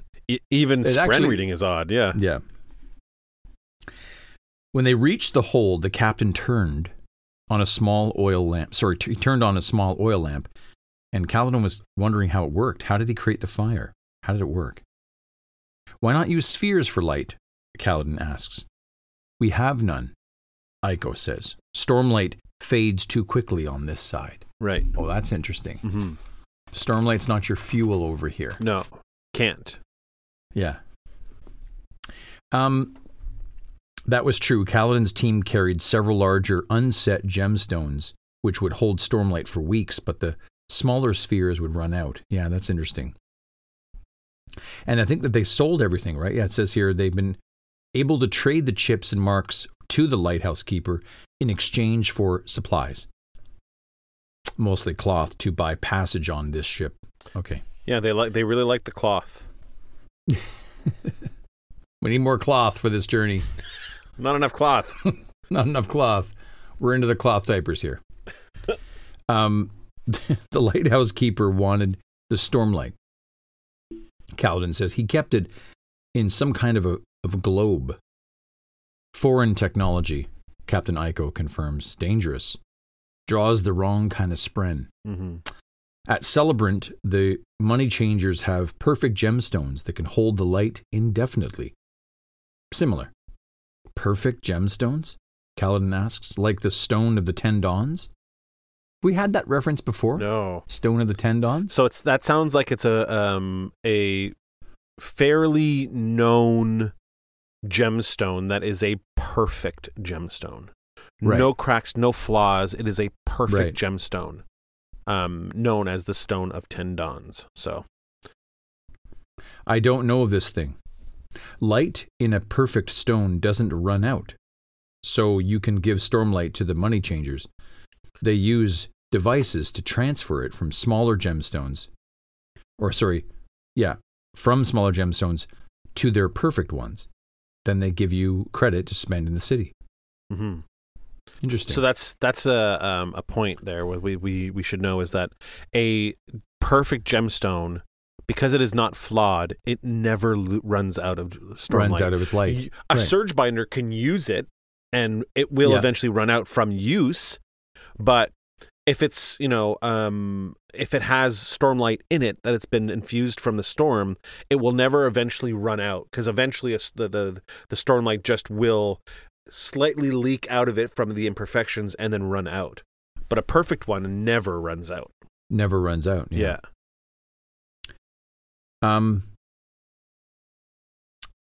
They would give you credit to span the city. The hold was closely packed with barrels and boxes. And Aiko selected a rope-handled box from a stack and then asked Kaladin to pull it out. Kaladin spent some time thinking about these perfect gemstones. Did such a thing exist on his side? Right. Like on his side, if there was a perfect gemstone, how valuable that would be. Yeah. Mm-hmm. It could mean the difference between life and death for Radiance during the weeping. Once Aiko was done resettling the cargo, he gestured for Kaladin to help him pick up the box that they'd removed. They maneuvered it outside and brought it out onto the top deck. The captain knelt and opened the box, which revealed a strange device that looked a little like a coat rack. It's about 3 feet tall and made of steel. It had dozens of little metal prongs extending from it, like branches on a tree, and it had a metal basin at the very bottom. Aiko fished in a pocket and took out a small box, from which he removed a handful of glass beads, like those made up in the ocean, and he placed one of them into a hole in the center of the device. Stormlight. Well, for what? Well, for you to live, says the captain. Are you threatening me, Captain? Aiko sighs, regarding him with a suffering expression, very human in its nature. It seemed the look of a man talking to a child. The Spren captain waved his hand, so Kaladin took a diamond mark from his pocket. Cradling the sphere in one hand, Aiko touched the glass bead he'd put in the fabrial. This is a soul, he said. A soul of water, but very cold. Ice? Kaladin asks. Ice from a high, high place. Ice that is never melted. Ice that has never known a warmth. You know how to manifest souls? No, Kaladin says. Well, some of your kind do. It is rare. It's funny when he says kind. Does he mean radiance? Maybe, or humans. Right. Some of your kind do know how to manifest souls. It's rare among us, too. The gardeners amongst the cultivation spren are best at it. Oh, so this would be Wendell, right? Right. I am unpracticed, the captain admits. The ocean bead expanded and grew cloudy, looking like ice. Kaladin got a distinct sense of coldness from it. Aiko handed back the diamond mark, now partially drained, and then dusted off his hands and stood up pleased. What does it do? Kaladin says. It gets cold now. But why? Because cold makes water. Water collects in that basin. You drink, and you don't die. Cold makes water, Kaladin thinks. It didn't seem to be making any water that Kaladin could see. Aiko hiked off to survey the spren steering the ship, and Kaladin knelt beside the device, and eventually he spotted drops of water collecting on the branches of the device, which they ran down the metal and gathered in the basin. Huh, Kaladin thinks. When the captain said during their initial negotiations that he could provide water for the passengers, Kaladin assumed there would be some barrels on board. I assumed that too. Yeah. This is really cool. The device took about a half hour to make a small cup of water. Kaladin drank it as a test. The water was cool, but flavorless, unlike rainwater. How did coldness make water, though? So clearly, as we get to know later, it's condensation. Right, of course. Was this melting ice in the physical realm somehow and bringing it here? Yeah, that's something I don't know. Like, we would assume maybe it's having something to do with the air. You're extrapolating moisture out of the air from the cold, and I don't know. Yeah, I'm not quite sure how it fully functions. Syl walks over, her skin, hair, and dress still colored like those of a human. She stopped next to him and placed her hands on her hips and went into full pout. What? Kaladin asked her. Well, they won't let me ride one of the flying spren. That's smart. No, it's insufferable, yeah, she says. That's funny. Why on Rashar would you look at one of those things and think, you know what, I need to get on its back? Syl looked at him as if he were crazy. Because they can fly? Yeah, but so can you. Actually, so can I.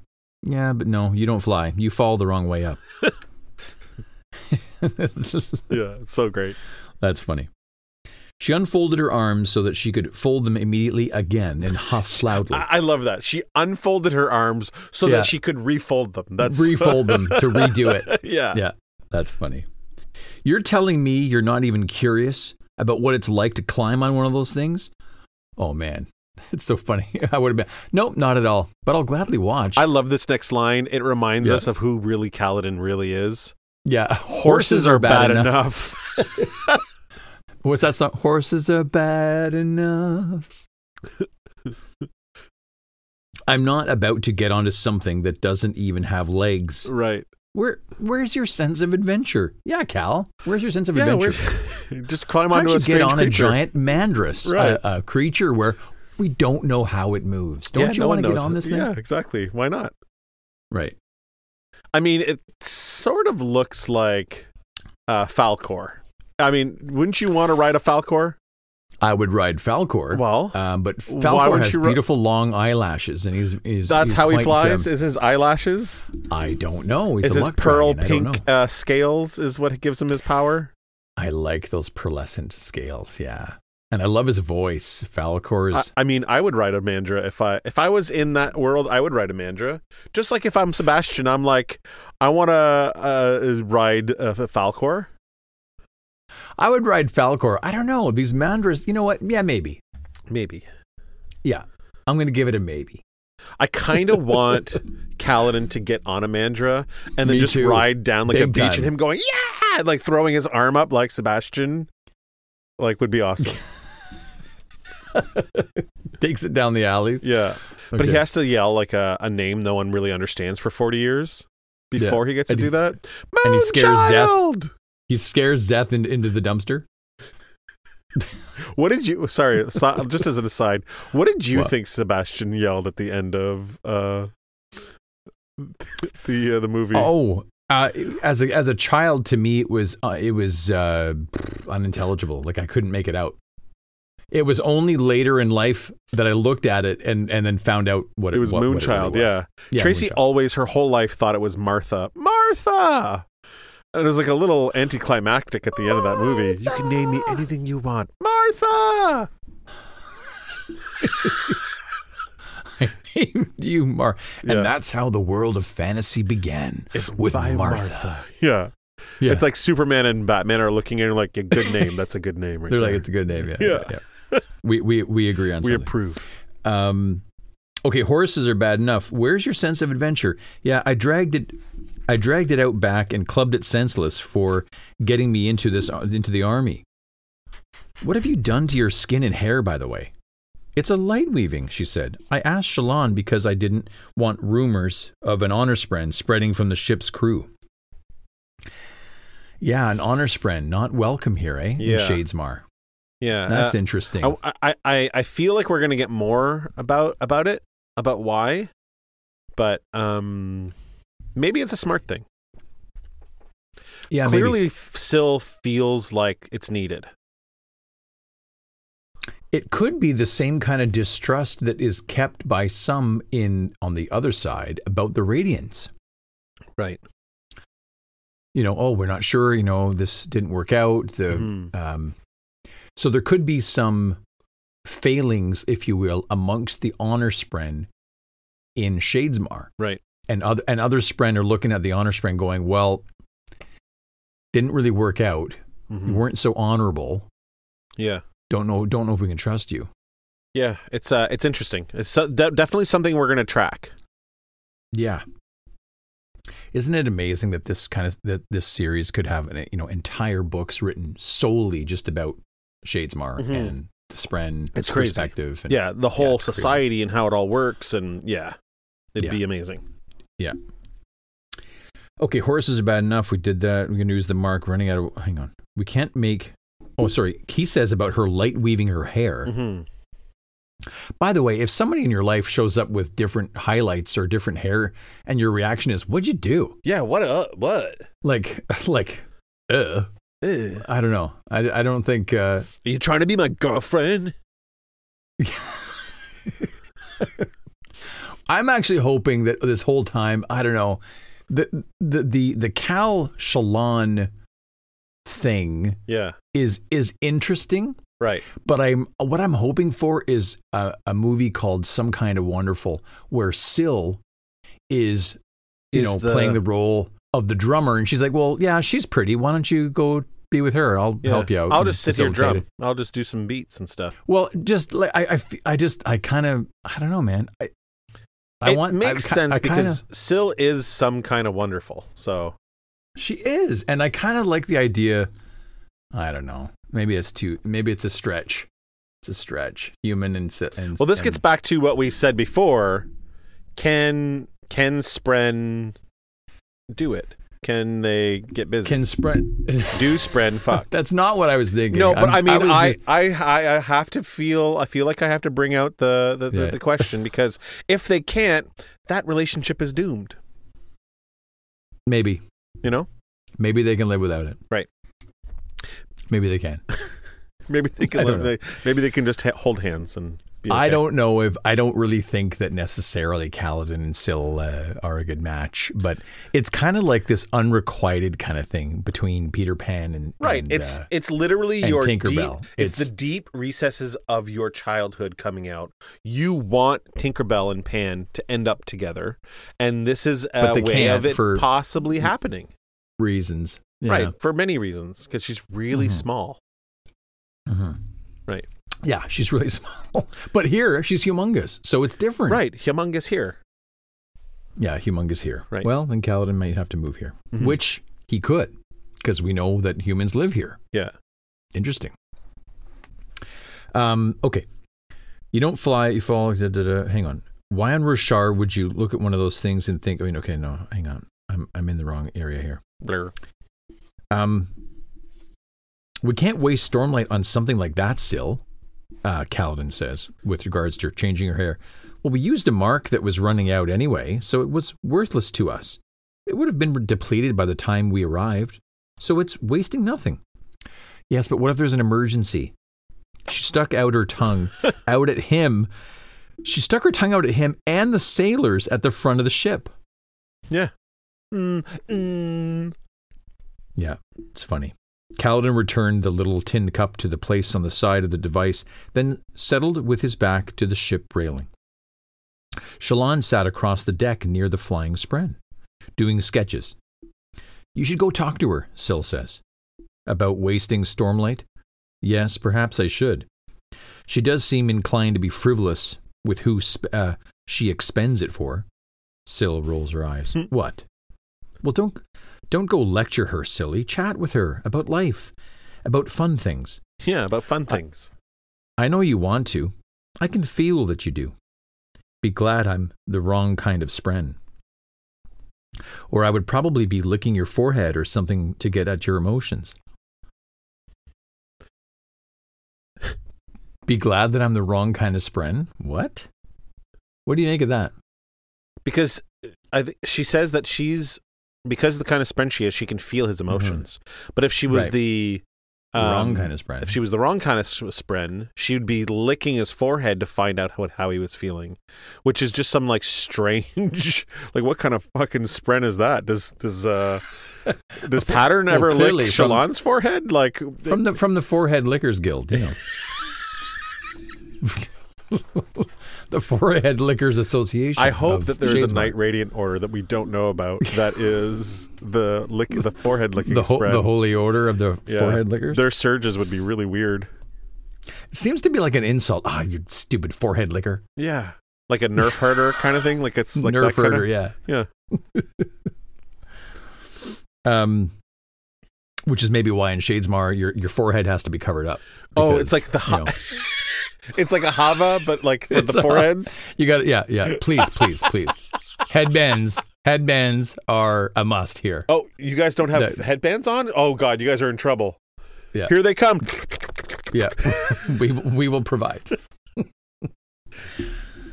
Oh God, I miss those 80s headbands. Okay. Yeah.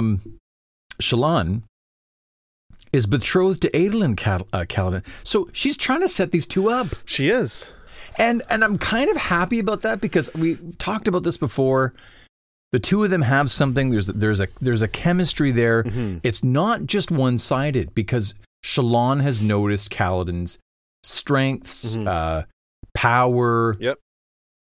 And is it wrong for us to interpret that they both kind of they're drawn to each other for sure. They're drawn to each other. But Cal says is later it attraction. I don't know. Cal says later that let's get to it. But there's a part where he says that it's not like how he felt for these other people.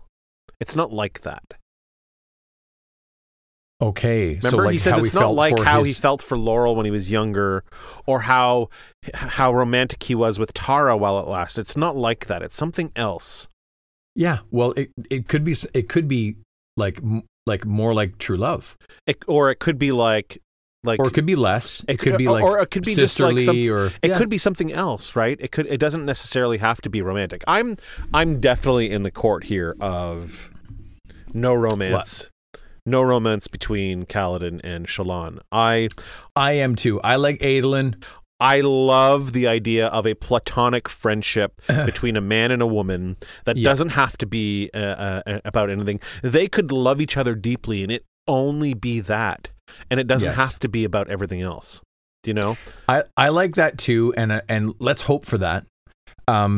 Just in terms of track record, let's say in drama. Mm-hmm. I was wondering if the tool that's being used here is the bizarre love triangle. Right. I definitely think so. Even to the extent that Syl is like, are you sabotaging something, Syl? Are you trying to do something bad here? Right. Like, are you using strings with Kaladin to interrupt something that should happen between Adolin and Shallan? I don't know. Yeah, I don't know. I don't think so. I think she only has his best interest in mind. Okay. But I don't necessarily think that being romantic with Shallan is it. I think it's important for them to have a really great friendship. And clearly Shallan makes Kaladin feel better. She does. But there maybe that's it. We've been so programmed as a society to believe that if a man and a woman get along really, really well, they need to be romantic. Yeah. It doesn't need to be that way. Right. Do you know what I mean? They could be what they need for each other without it resulting in romance and love, like in like sex. 100%. It doesn't have to be that way. Yeah, of course. Maybe that's it, is that, just going back to what you said a minute ago about Syl having his best interest in mind. Maybe it's just that Shallan is a piece to the puzzle of helping. Yeah. I think that's what it is. Greatly. She doesn't care about them being together. She just knows that when Kaladin is around Shallan, he feels better. That's it. Go hang out with her. The only thing that I find interesting is that he says, but Shallan is betrothed to Adolin. Right. Which isn't, but Syl's response is, which isn't an oath. Yeah. It's a promise to maybe make an oath sometime. Yeah. See, why would she say that? Like, if she was being clear about her intentions, of course, she should have said something like, Kaladin, I'm not trying to set you guys up. I'm the hopeful person who wants it to be just a friendship. But if Kaladin wasn't thinking of Shallan like that, he wouldn't even say, Shallan is betrothed to Adolin. I can't. Right? If it wasn't in his head that he wanted to, then that wouldn't matter. Yeah. Right? So I don't know. Yeah, it seems indicative that Kaladin kind of does want something more because he wouldn't have brought the betrothal. Right. He's like, well, that's in my way. But he still doesn't understand how he feels towards her. Let's get to that part because I like that part a lot. Okay. It's still not the sort of thing you play around with, Kaladin says to her. Syl rested her hand on his knee, says, Kaladin, I'm your spren. It's my duty to make sure that you're not alone. Oh, is that so? He says. And who decided? I did. And and don't give me excuses about not being lonely or about only needing your brothers in arms. You can't lie to me. You feel dark and sad, and you need someone, and she makes you feel better. Right. Storms. It felt like Syl and his emotions were double teaming on him. One smiled with encouragement while the other whispered terrible things. That he'd always be alone. That Tara had been right to leave him. Mm-hmm. He filled another cup with as much water as he could get from the basin and then carried it towards Shallan. The pitching of the ship almost made him dump the cup overboard. Shallan glanced up as he eased down beside her, his back resting against the deck's railing, and he handed her the cup. "It makes water," he said, thumbing at the device, "by getting cold." "Condensation?" she asks. "How fast does it go?" Navani would be interested in that. And she sipped the water, holding it in her gloved, safe hand, which was strange to see on her. Even when they'd traveled the bottoms of the chasms together, she'd worn a very formal hava. Mm-hmm. "You walk like they do," she says to Kaladin. "They?" "The sailors. You keep your balance well. You've been at home. You would have been at home as a sailor yourself, I suspect. Unlike some others." She nodded towards Azure, who stood across the deck, holding on to the railing for dear life and occasionally shooting distrusting glares at the Reachers. Either she did not like being on a ship or did not trust the Spren. Perhaps both. Right. I love that. That's so funny. Could be. I wonder if it is with her. And I guess there's no, we don't have enough evidence to support it. I just keep trying to imagine what realm she's from, what world she's from. What kind of, yeah, right. So here's a little hint that she's obviously not used to waves. Right. So maybe they have very little water on her world, or...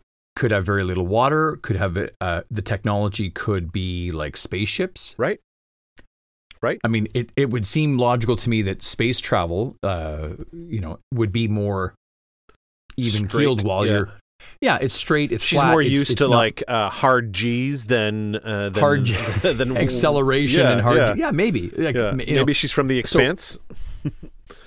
So that's what I was thinking, is that maybe, but I'm extrapolating. Of course. I'm trying to assign science fiction to her world when it could be something completely different. But we don't really know, right? I mean, I know, but you don't. Oh, you know? I know. Wow. I know. I know things. Must feel pretty nice over there. On my high horse over here feels nice. Yeah, I'm catching up though, pal. Even though I hate horses. I'm like Kaladin. You walk like they do. Yeah, the sailors. She thinks that you'd be good on a ship. Well, let's see. Azure's not doing so well, though. That's funny. Yeah. Maybe she distrusts both the Reachers and the ship and the Spren.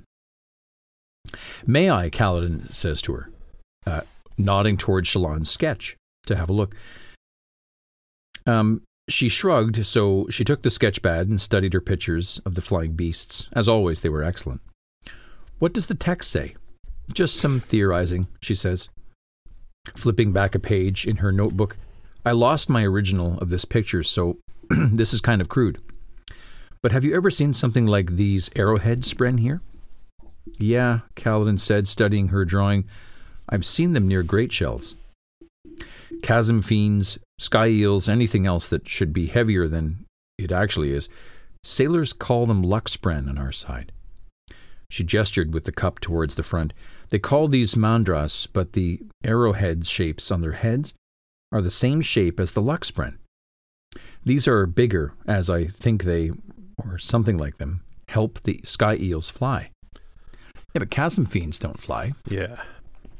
Well, they kind of do, mathematically. Bavamar did the calculations on Reshi great shells and found that they should be crushed by their own weight. And we remember the Reshi great shells from that chapter with Risen. Right. So this kind of goes to like, aren't there some examples in our world that are like this? Like bumblebees are supposed to not be able to fly, but they do. Right. I don't know. It's kind of interesting, this whole thing. Mm-hmm. Huh, Kaladin says. She started to get excited. There's more. Those mandras, they vanish sometimes, and their keepers call it dropping. I think they must be getting pulled into the physical realm. It means you can never use only one mandra to pull a ship, no matter how small that ship. And you can't take them, or most other spren, too far from human population centers on our side. They waste away and die for reasons people here don't understand. Crazy, right? That's cool. Dropping, just it exists and then... And it's just gone? That's why they always need two? But here's the thing. Where do you go? And if you're riding one, do you go too? Right. You just start falling. Oh shit! I shouldn't have rid this thing. Well, you're not necessarily not necessarily falling. You go into another world. Yeah, very possibly. And your tiny little version of you on a tiny little spren in the physical world.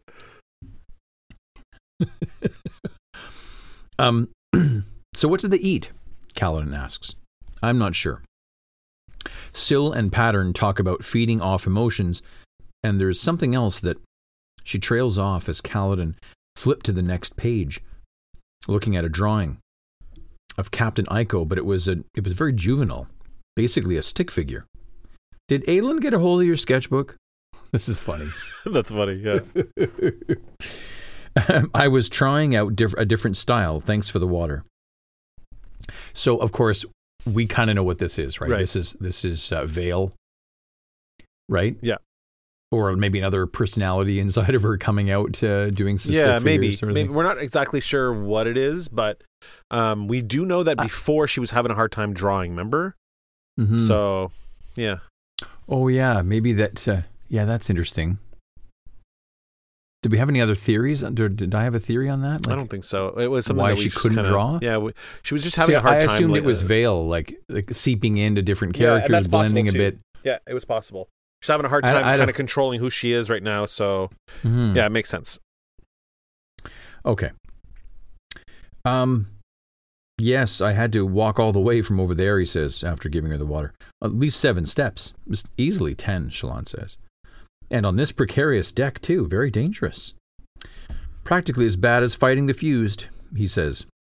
Well, you could have stubbed your toe or gotten a splinter or pitched over the side and been lost to the depths, buried by 1,000 beads and the weight of the souls of an infinite number of forgotten objects. Or that, he says. Right. That's funny. Highly unlikely, Shallan agreed. They keep this deck well maintained, so there really aren't any splinters. Well, with my luck, I'd find one anyway. I had a splinter once, she says. It eventually got out of hand. Oh, you did not just say that. Yes, you obviously imagined it. What a sick, sick mind you have, Kaladin. Kaladin sighs and nods to the sailors. They do walk about barefoot. Have you noticed that? There's something about those copper lines that are set into the deck. The copper vibrates, Shallan says, and they keep touching it, so I think they might be using it to communicate somehow. That's really interesting. Well, yeah, it is interesting, eh? Yeah. That would explain why they don't talk much, Kaladin says.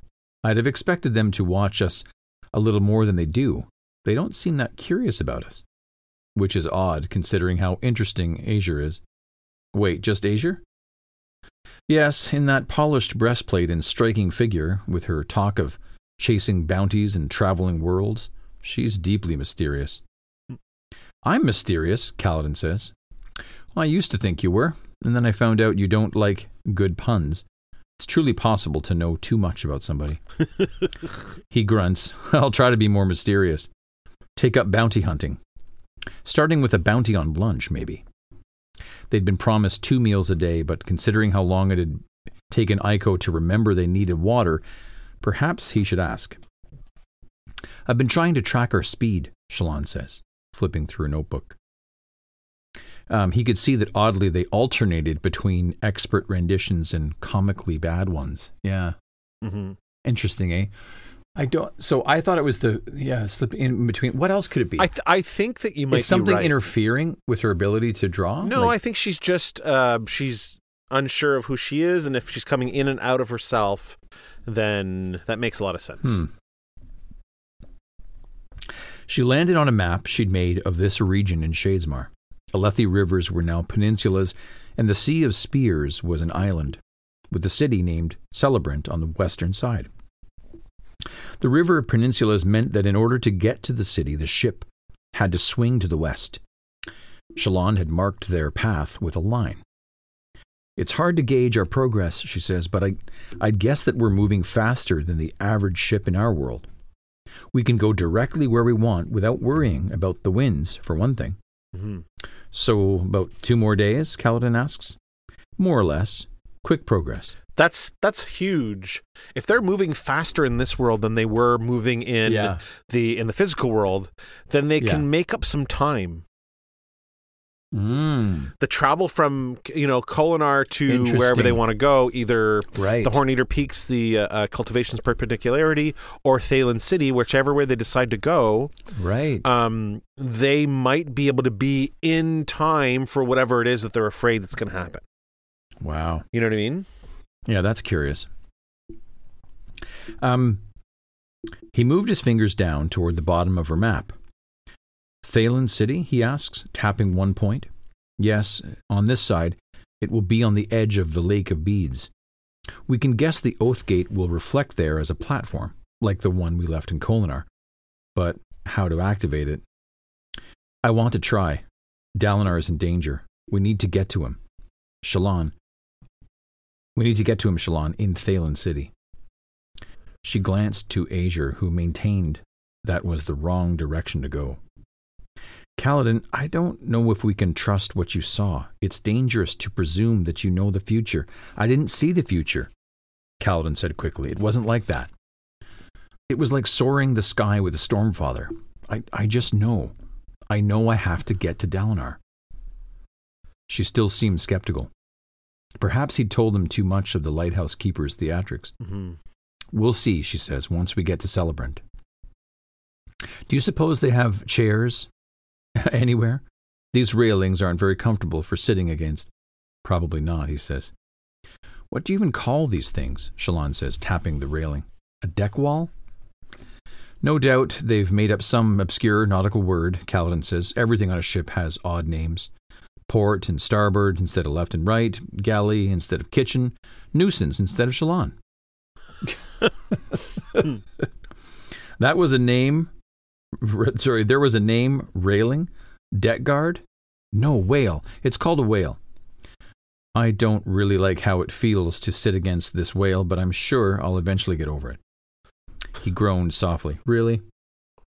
Vengeance for calling me names. Name, one name, and it was more a declaration of fact than an attack. She punched him lightly in the arm and says, "It's good to see you smiling." That was smiling, he asks. It was the Kaladin equivalent. That scowl was almost jovial. Jovial scowl. I love that. That's so funny. She smiles at him. Yeah, this is cool. Let's hope that that's really all that's required between these two characters. Mm-hmm. To just, it's nice that Kaladin can smile with someone. I think my apprehension from this connection, this love connection, is that I like Adolin so much. Yeah, of course. And Adolin has repeatedly gone above and beyond to try to help Cal. Absolutely. Do you know what I mean?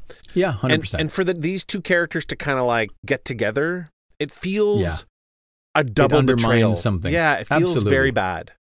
Mm-hmm. So I just don't want it, and I don't like it, and I just don't want it. I agree. I agree. I don't want it either. I sort of delight in Kaladin's feelings for her, but often maybe that's enough sometimes. It doesn't have to go anywhere. Yeah. There can be attraction, there can be feelings, and that's okay. Yeah. It doesn't need to develop. Maybe Shallan is just one of those people that people fall in love with. And I know that sounds weird, but there are just some people who are just amazing, and that people fall for them, and they're not asking for it. They're not like, doing anything particular. It's just the people that they are just attracts other people. And maybe Shallan's just one of those people. I think so. I think she's pretty magnetic. Mm-hmm. I might think someone else is a little more magnetic in this story, but like who? Like Wit or maybe Wit. Ele? Ele. It's Ele. Right. Yeah, that's it. That's right. Okay, so it was the Kaladin equivalent of a jovial scowl. That's funny. Something felt warm within him at being near her. Mm-hmm. Something felt right. It wasn't like that with Laurel, his boyhood crush, or even like with Tara, his first real romance. It was something different, and he couldn't define it. He only knew he didn't want it to stop, and it pushed back the darkness. Yeah, you know what? It's like describing friendship. Yeah. It really is. It's different. Different than a first romance. He might be describing true love as well, but I really hope maybe Sanderson doesn't go down this like true love, this Disney true love and all that stuff. Like, I like the idea that a friend can make another friend feel great. Yes. Do you know what I mean? Mm-hmm. I don't know. I like that. I like friendship. Mm-hmm. I do too. Friendship's nice. Mm-hmm. Let's hope it's that, because I don't like the wedges. I don't want the wedges in between the characters. Yeah. I don't know if I want that further drama between Adolin, Kaladin, and Shallan. Right. I just don't know. We'll see what happens. Down in the chasms, he said, when we were trapped together, you talked about your life, about your father. I remember, she says, in the darkness of the storm. Well, how do you do it, Shallan? How do you keep smiling and laughing? How do you keep from fixating on the terrible things that have happened? I cover them up. I have this uncanny ability to hide away anything I don't want to think about. It's getting harder, she says. But for most things, I can just... She trails off, staring straight ahead. There, it's gone. Wow, he says. I know, she whispers. I'm crazy. No, Shallan, I wish I could do the same. She looks at him and says, well, you're crazy. I'm crazy for doing it. You're crazy for wanting to be able to do it. Yeah, it's awesome. How nice would it be if I could simply shove it all away, he asks. He tried to imagine it, not spending his life worrying about the mistakes he'd made, not hearing the constant whispers that he wasn't good enough or that he'd failed his men. This way, I'll never face it, Shallan said. It's better than being unable to function. Well, that's what I tell myself. She shook her head. Yasna said that power is an illusion of perception. Act like you have authority, and you often will. But pretending fragments me. Mm-hmm.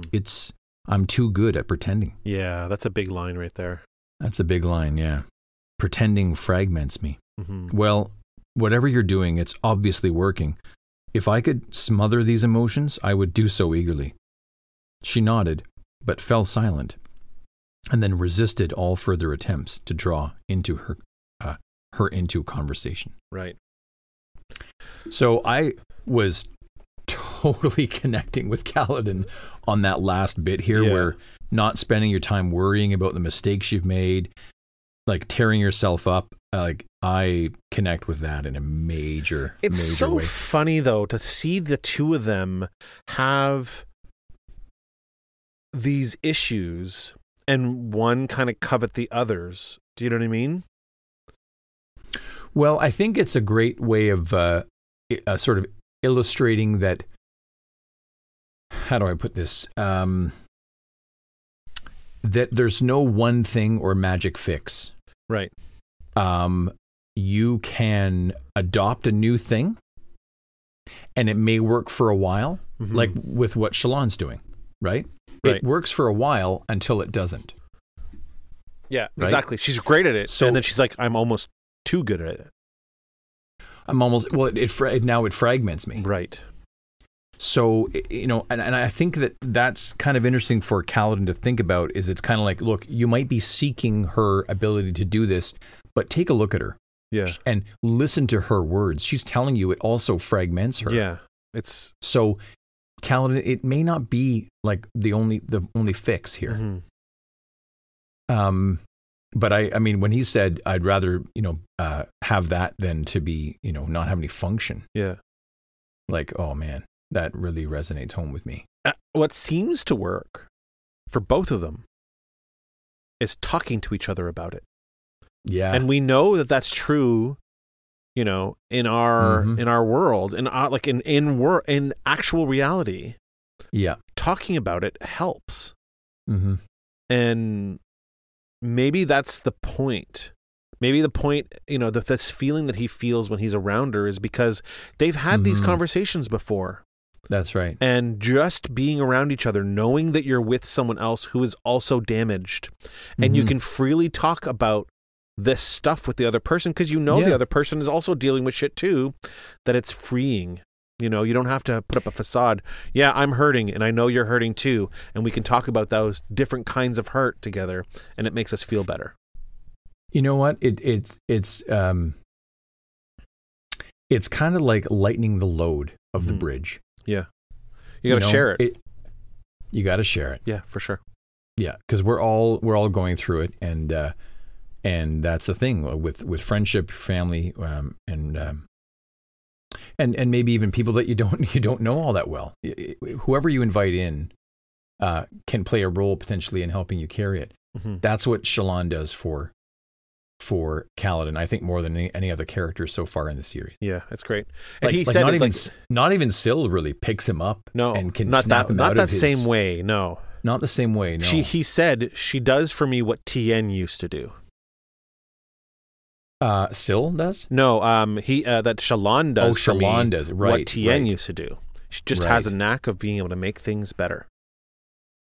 Yeah, and so that's a great comparison. So that's almost maybe a clue. Yeah, is that if she's more like Tien to him, then she's like a brother to him. Yeah, she's not.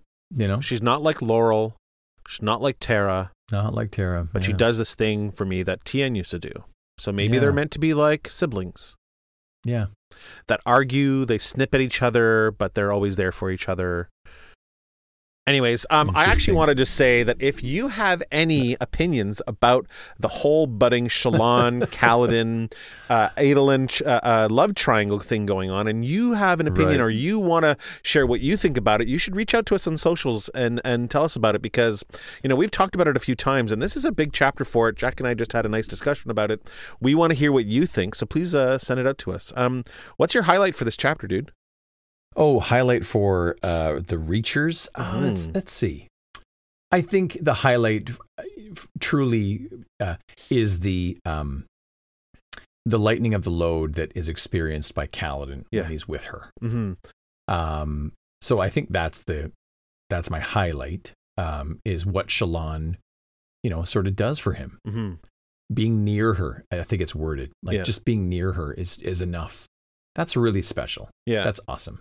It's funny because they've been together all of part 3 and a good chunk of part 4 here so far. And this is the first time in a long time we have a conversation between the two of them. Mm-hmm. Like this kind of conversation.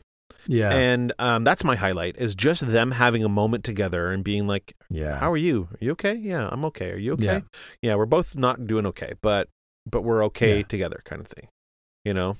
And it's such a huge, awesome part of Words of Radiance, where they're stuck in the chasms together and they're bonding and they're telling each other about a little bit about their trauma and stuff, their past. And then we don't get any of that again for almost a whole book. So really cool. We got to give some props to Syl here for getting this conversation going. Yes, matchmaker Syl, I mean, for sure. And that's the thing about it, is that unless there's some kind of event, they don't seek each other out for friendship's sake. No, it's funny. Not yet. But maybe they should more often. There has to be some intervention in order to get it to happen. Yeah. Right? Yeah. Like falling into the chasms. Yeah. Or in this case, Syl nudging Kaladin over across the deck. Yeah. Yeah. Well, it's a good chapter. Good little chapter. Great chapter. All right, so let's get to the info dump here. We're at the end of the episode, so let's get to the info dump. We want to say thank you to Buzzkill Joe for all the hard work he does on the info dump. We have chapter 98, Loopholes. This is a Szeth chapter. Master Warren is one of the Skybreaker Masters. There are a few names here for the squires: Jorrit, Kali, Zedzil, Fari, and Tai. We also get the name of Vara Treledes, someone Vasher knew, that said that Vasher wasn't very good with a sword. He says here that this sounds like a previous wielder of Sword Nimi, so that makes a lot of sense. We kind of said that before. A new nickname for Nail here is the Illuminator, which is very funny. Heispren It says they appear visible only to those they choose, like honor spren, whereas ink spren shrink down to almost like an indecipherable size, and cryptics have camouflage. So high spren are a little bit like honor spren in that they can actually be invisible to people if they don't want them to be seen. And then there's a little spoilery part here that I'm not going to tell you about. Ooh. And then chapter 99, Reachers. Captain Aiko is the captain of the ship. He is a light spren, also known as Reacher. Bavamar is a scholar who did calculations on Reshi Great Shells. Mandras, we talked a little bit about them. Chasm Fees are extremely agile and able to smoothly twist underneath itself and turn about. This is from chapter 72 of Words of Radiance. So this is what she's talking about, that how Chasm Fiends are so agile even though they're so huge, and they're probably getting that from these Luxspren. Shallan has doubted that Luxspren are their true name, and she crafted her Swift Spren disguise after them.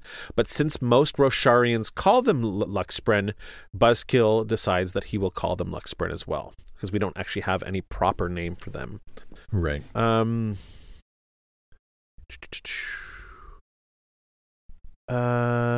So in this chapter, Captain Aiko refers to Reno's globe as foreign technology. So that means that it isn't a fabrial of this world. It is just foreign technology, so something otherworldly, which is awesome. Mm-hmm. The water condenser is a strange device. It looks like it uses the souls, so beads, so it might be of Roshar.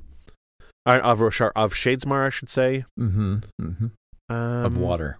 Mm-hmm. So in Edge Dancer, the soul manifestation, a rare ability amongst humans and Spren, thought that the gardeners among cultivation Spren are best at it. Wendell is one such gardener. He does chairs. He's like, oh, how did this happen to me? I should be gardening right now. I had the most magnificent chairs. So he must be able to create things in Shadesmar, and maybe that's what they're referring to as a soul manifestation. He can manifest the soul of chairs for some reason. That's weird. The last thing I have here is the small oil lamp. So far as Kaladin could tell, he didn't use a flame to create the fire. How did it work? And I love this little note from Buzzkill here. He says, I assume this is something that actually exists, but I don't know anything about oil lamps. That's Buzzkill Joe saying that himself. So it's hilarious that it's in there, but it doesn't really give us much information. So I appreciate the hilarity, Buzzkill, and we appreciate you just for everything that you do for us. So that's awesome. Thank you so much. So yeah, we're at the end of the episode here. If you want to join in on the fun and go to join in on the Discord server, we have a pretty significant live read episode coming up soon. I haven't really told Jack about it yet. It's in a few episodes, so it's in a couple of weeks from now. But yeah, really? So if you want to... In part 4, yeah. So if you want to be part of that and go join us on the Discord, go to patreon.com/heroesof and you can get the Discord link. There's a bunch of other stuff on there too that you can check out. If you want to reach out to us for any of the things that we've said that you should reach out to us for, especially your opinions on this Shallan, Kaladin, Adolin love triangle thing, reach out to us at heroesofcathra@gmail.com. You can hit us up on Instagram at the Stormpod, or on the on Reddit subreddit, or the Facebook page. Just to hit us up anywhere and let us know what you think. We want to hear all your opinions. So yeah, so dude, two more chapters. Hopefully tomorrow, I think we're going to record, if we can. Yeah, nice. So chapter 100 and 101. So 2 chapters. 101. Yeah, so if you're reading along with us, make sure that you are reading those chapters. So yeah, thank you very much, everyone, for listening. We love you very much. Until next time. Take care, everybody. The Stormpod is brought to you by Heroes of. Music and theme song by Jack Forrest Productions. Additional music by Jason Morey. Produced by our wonderful Patreon team and the Heroes of Acathra.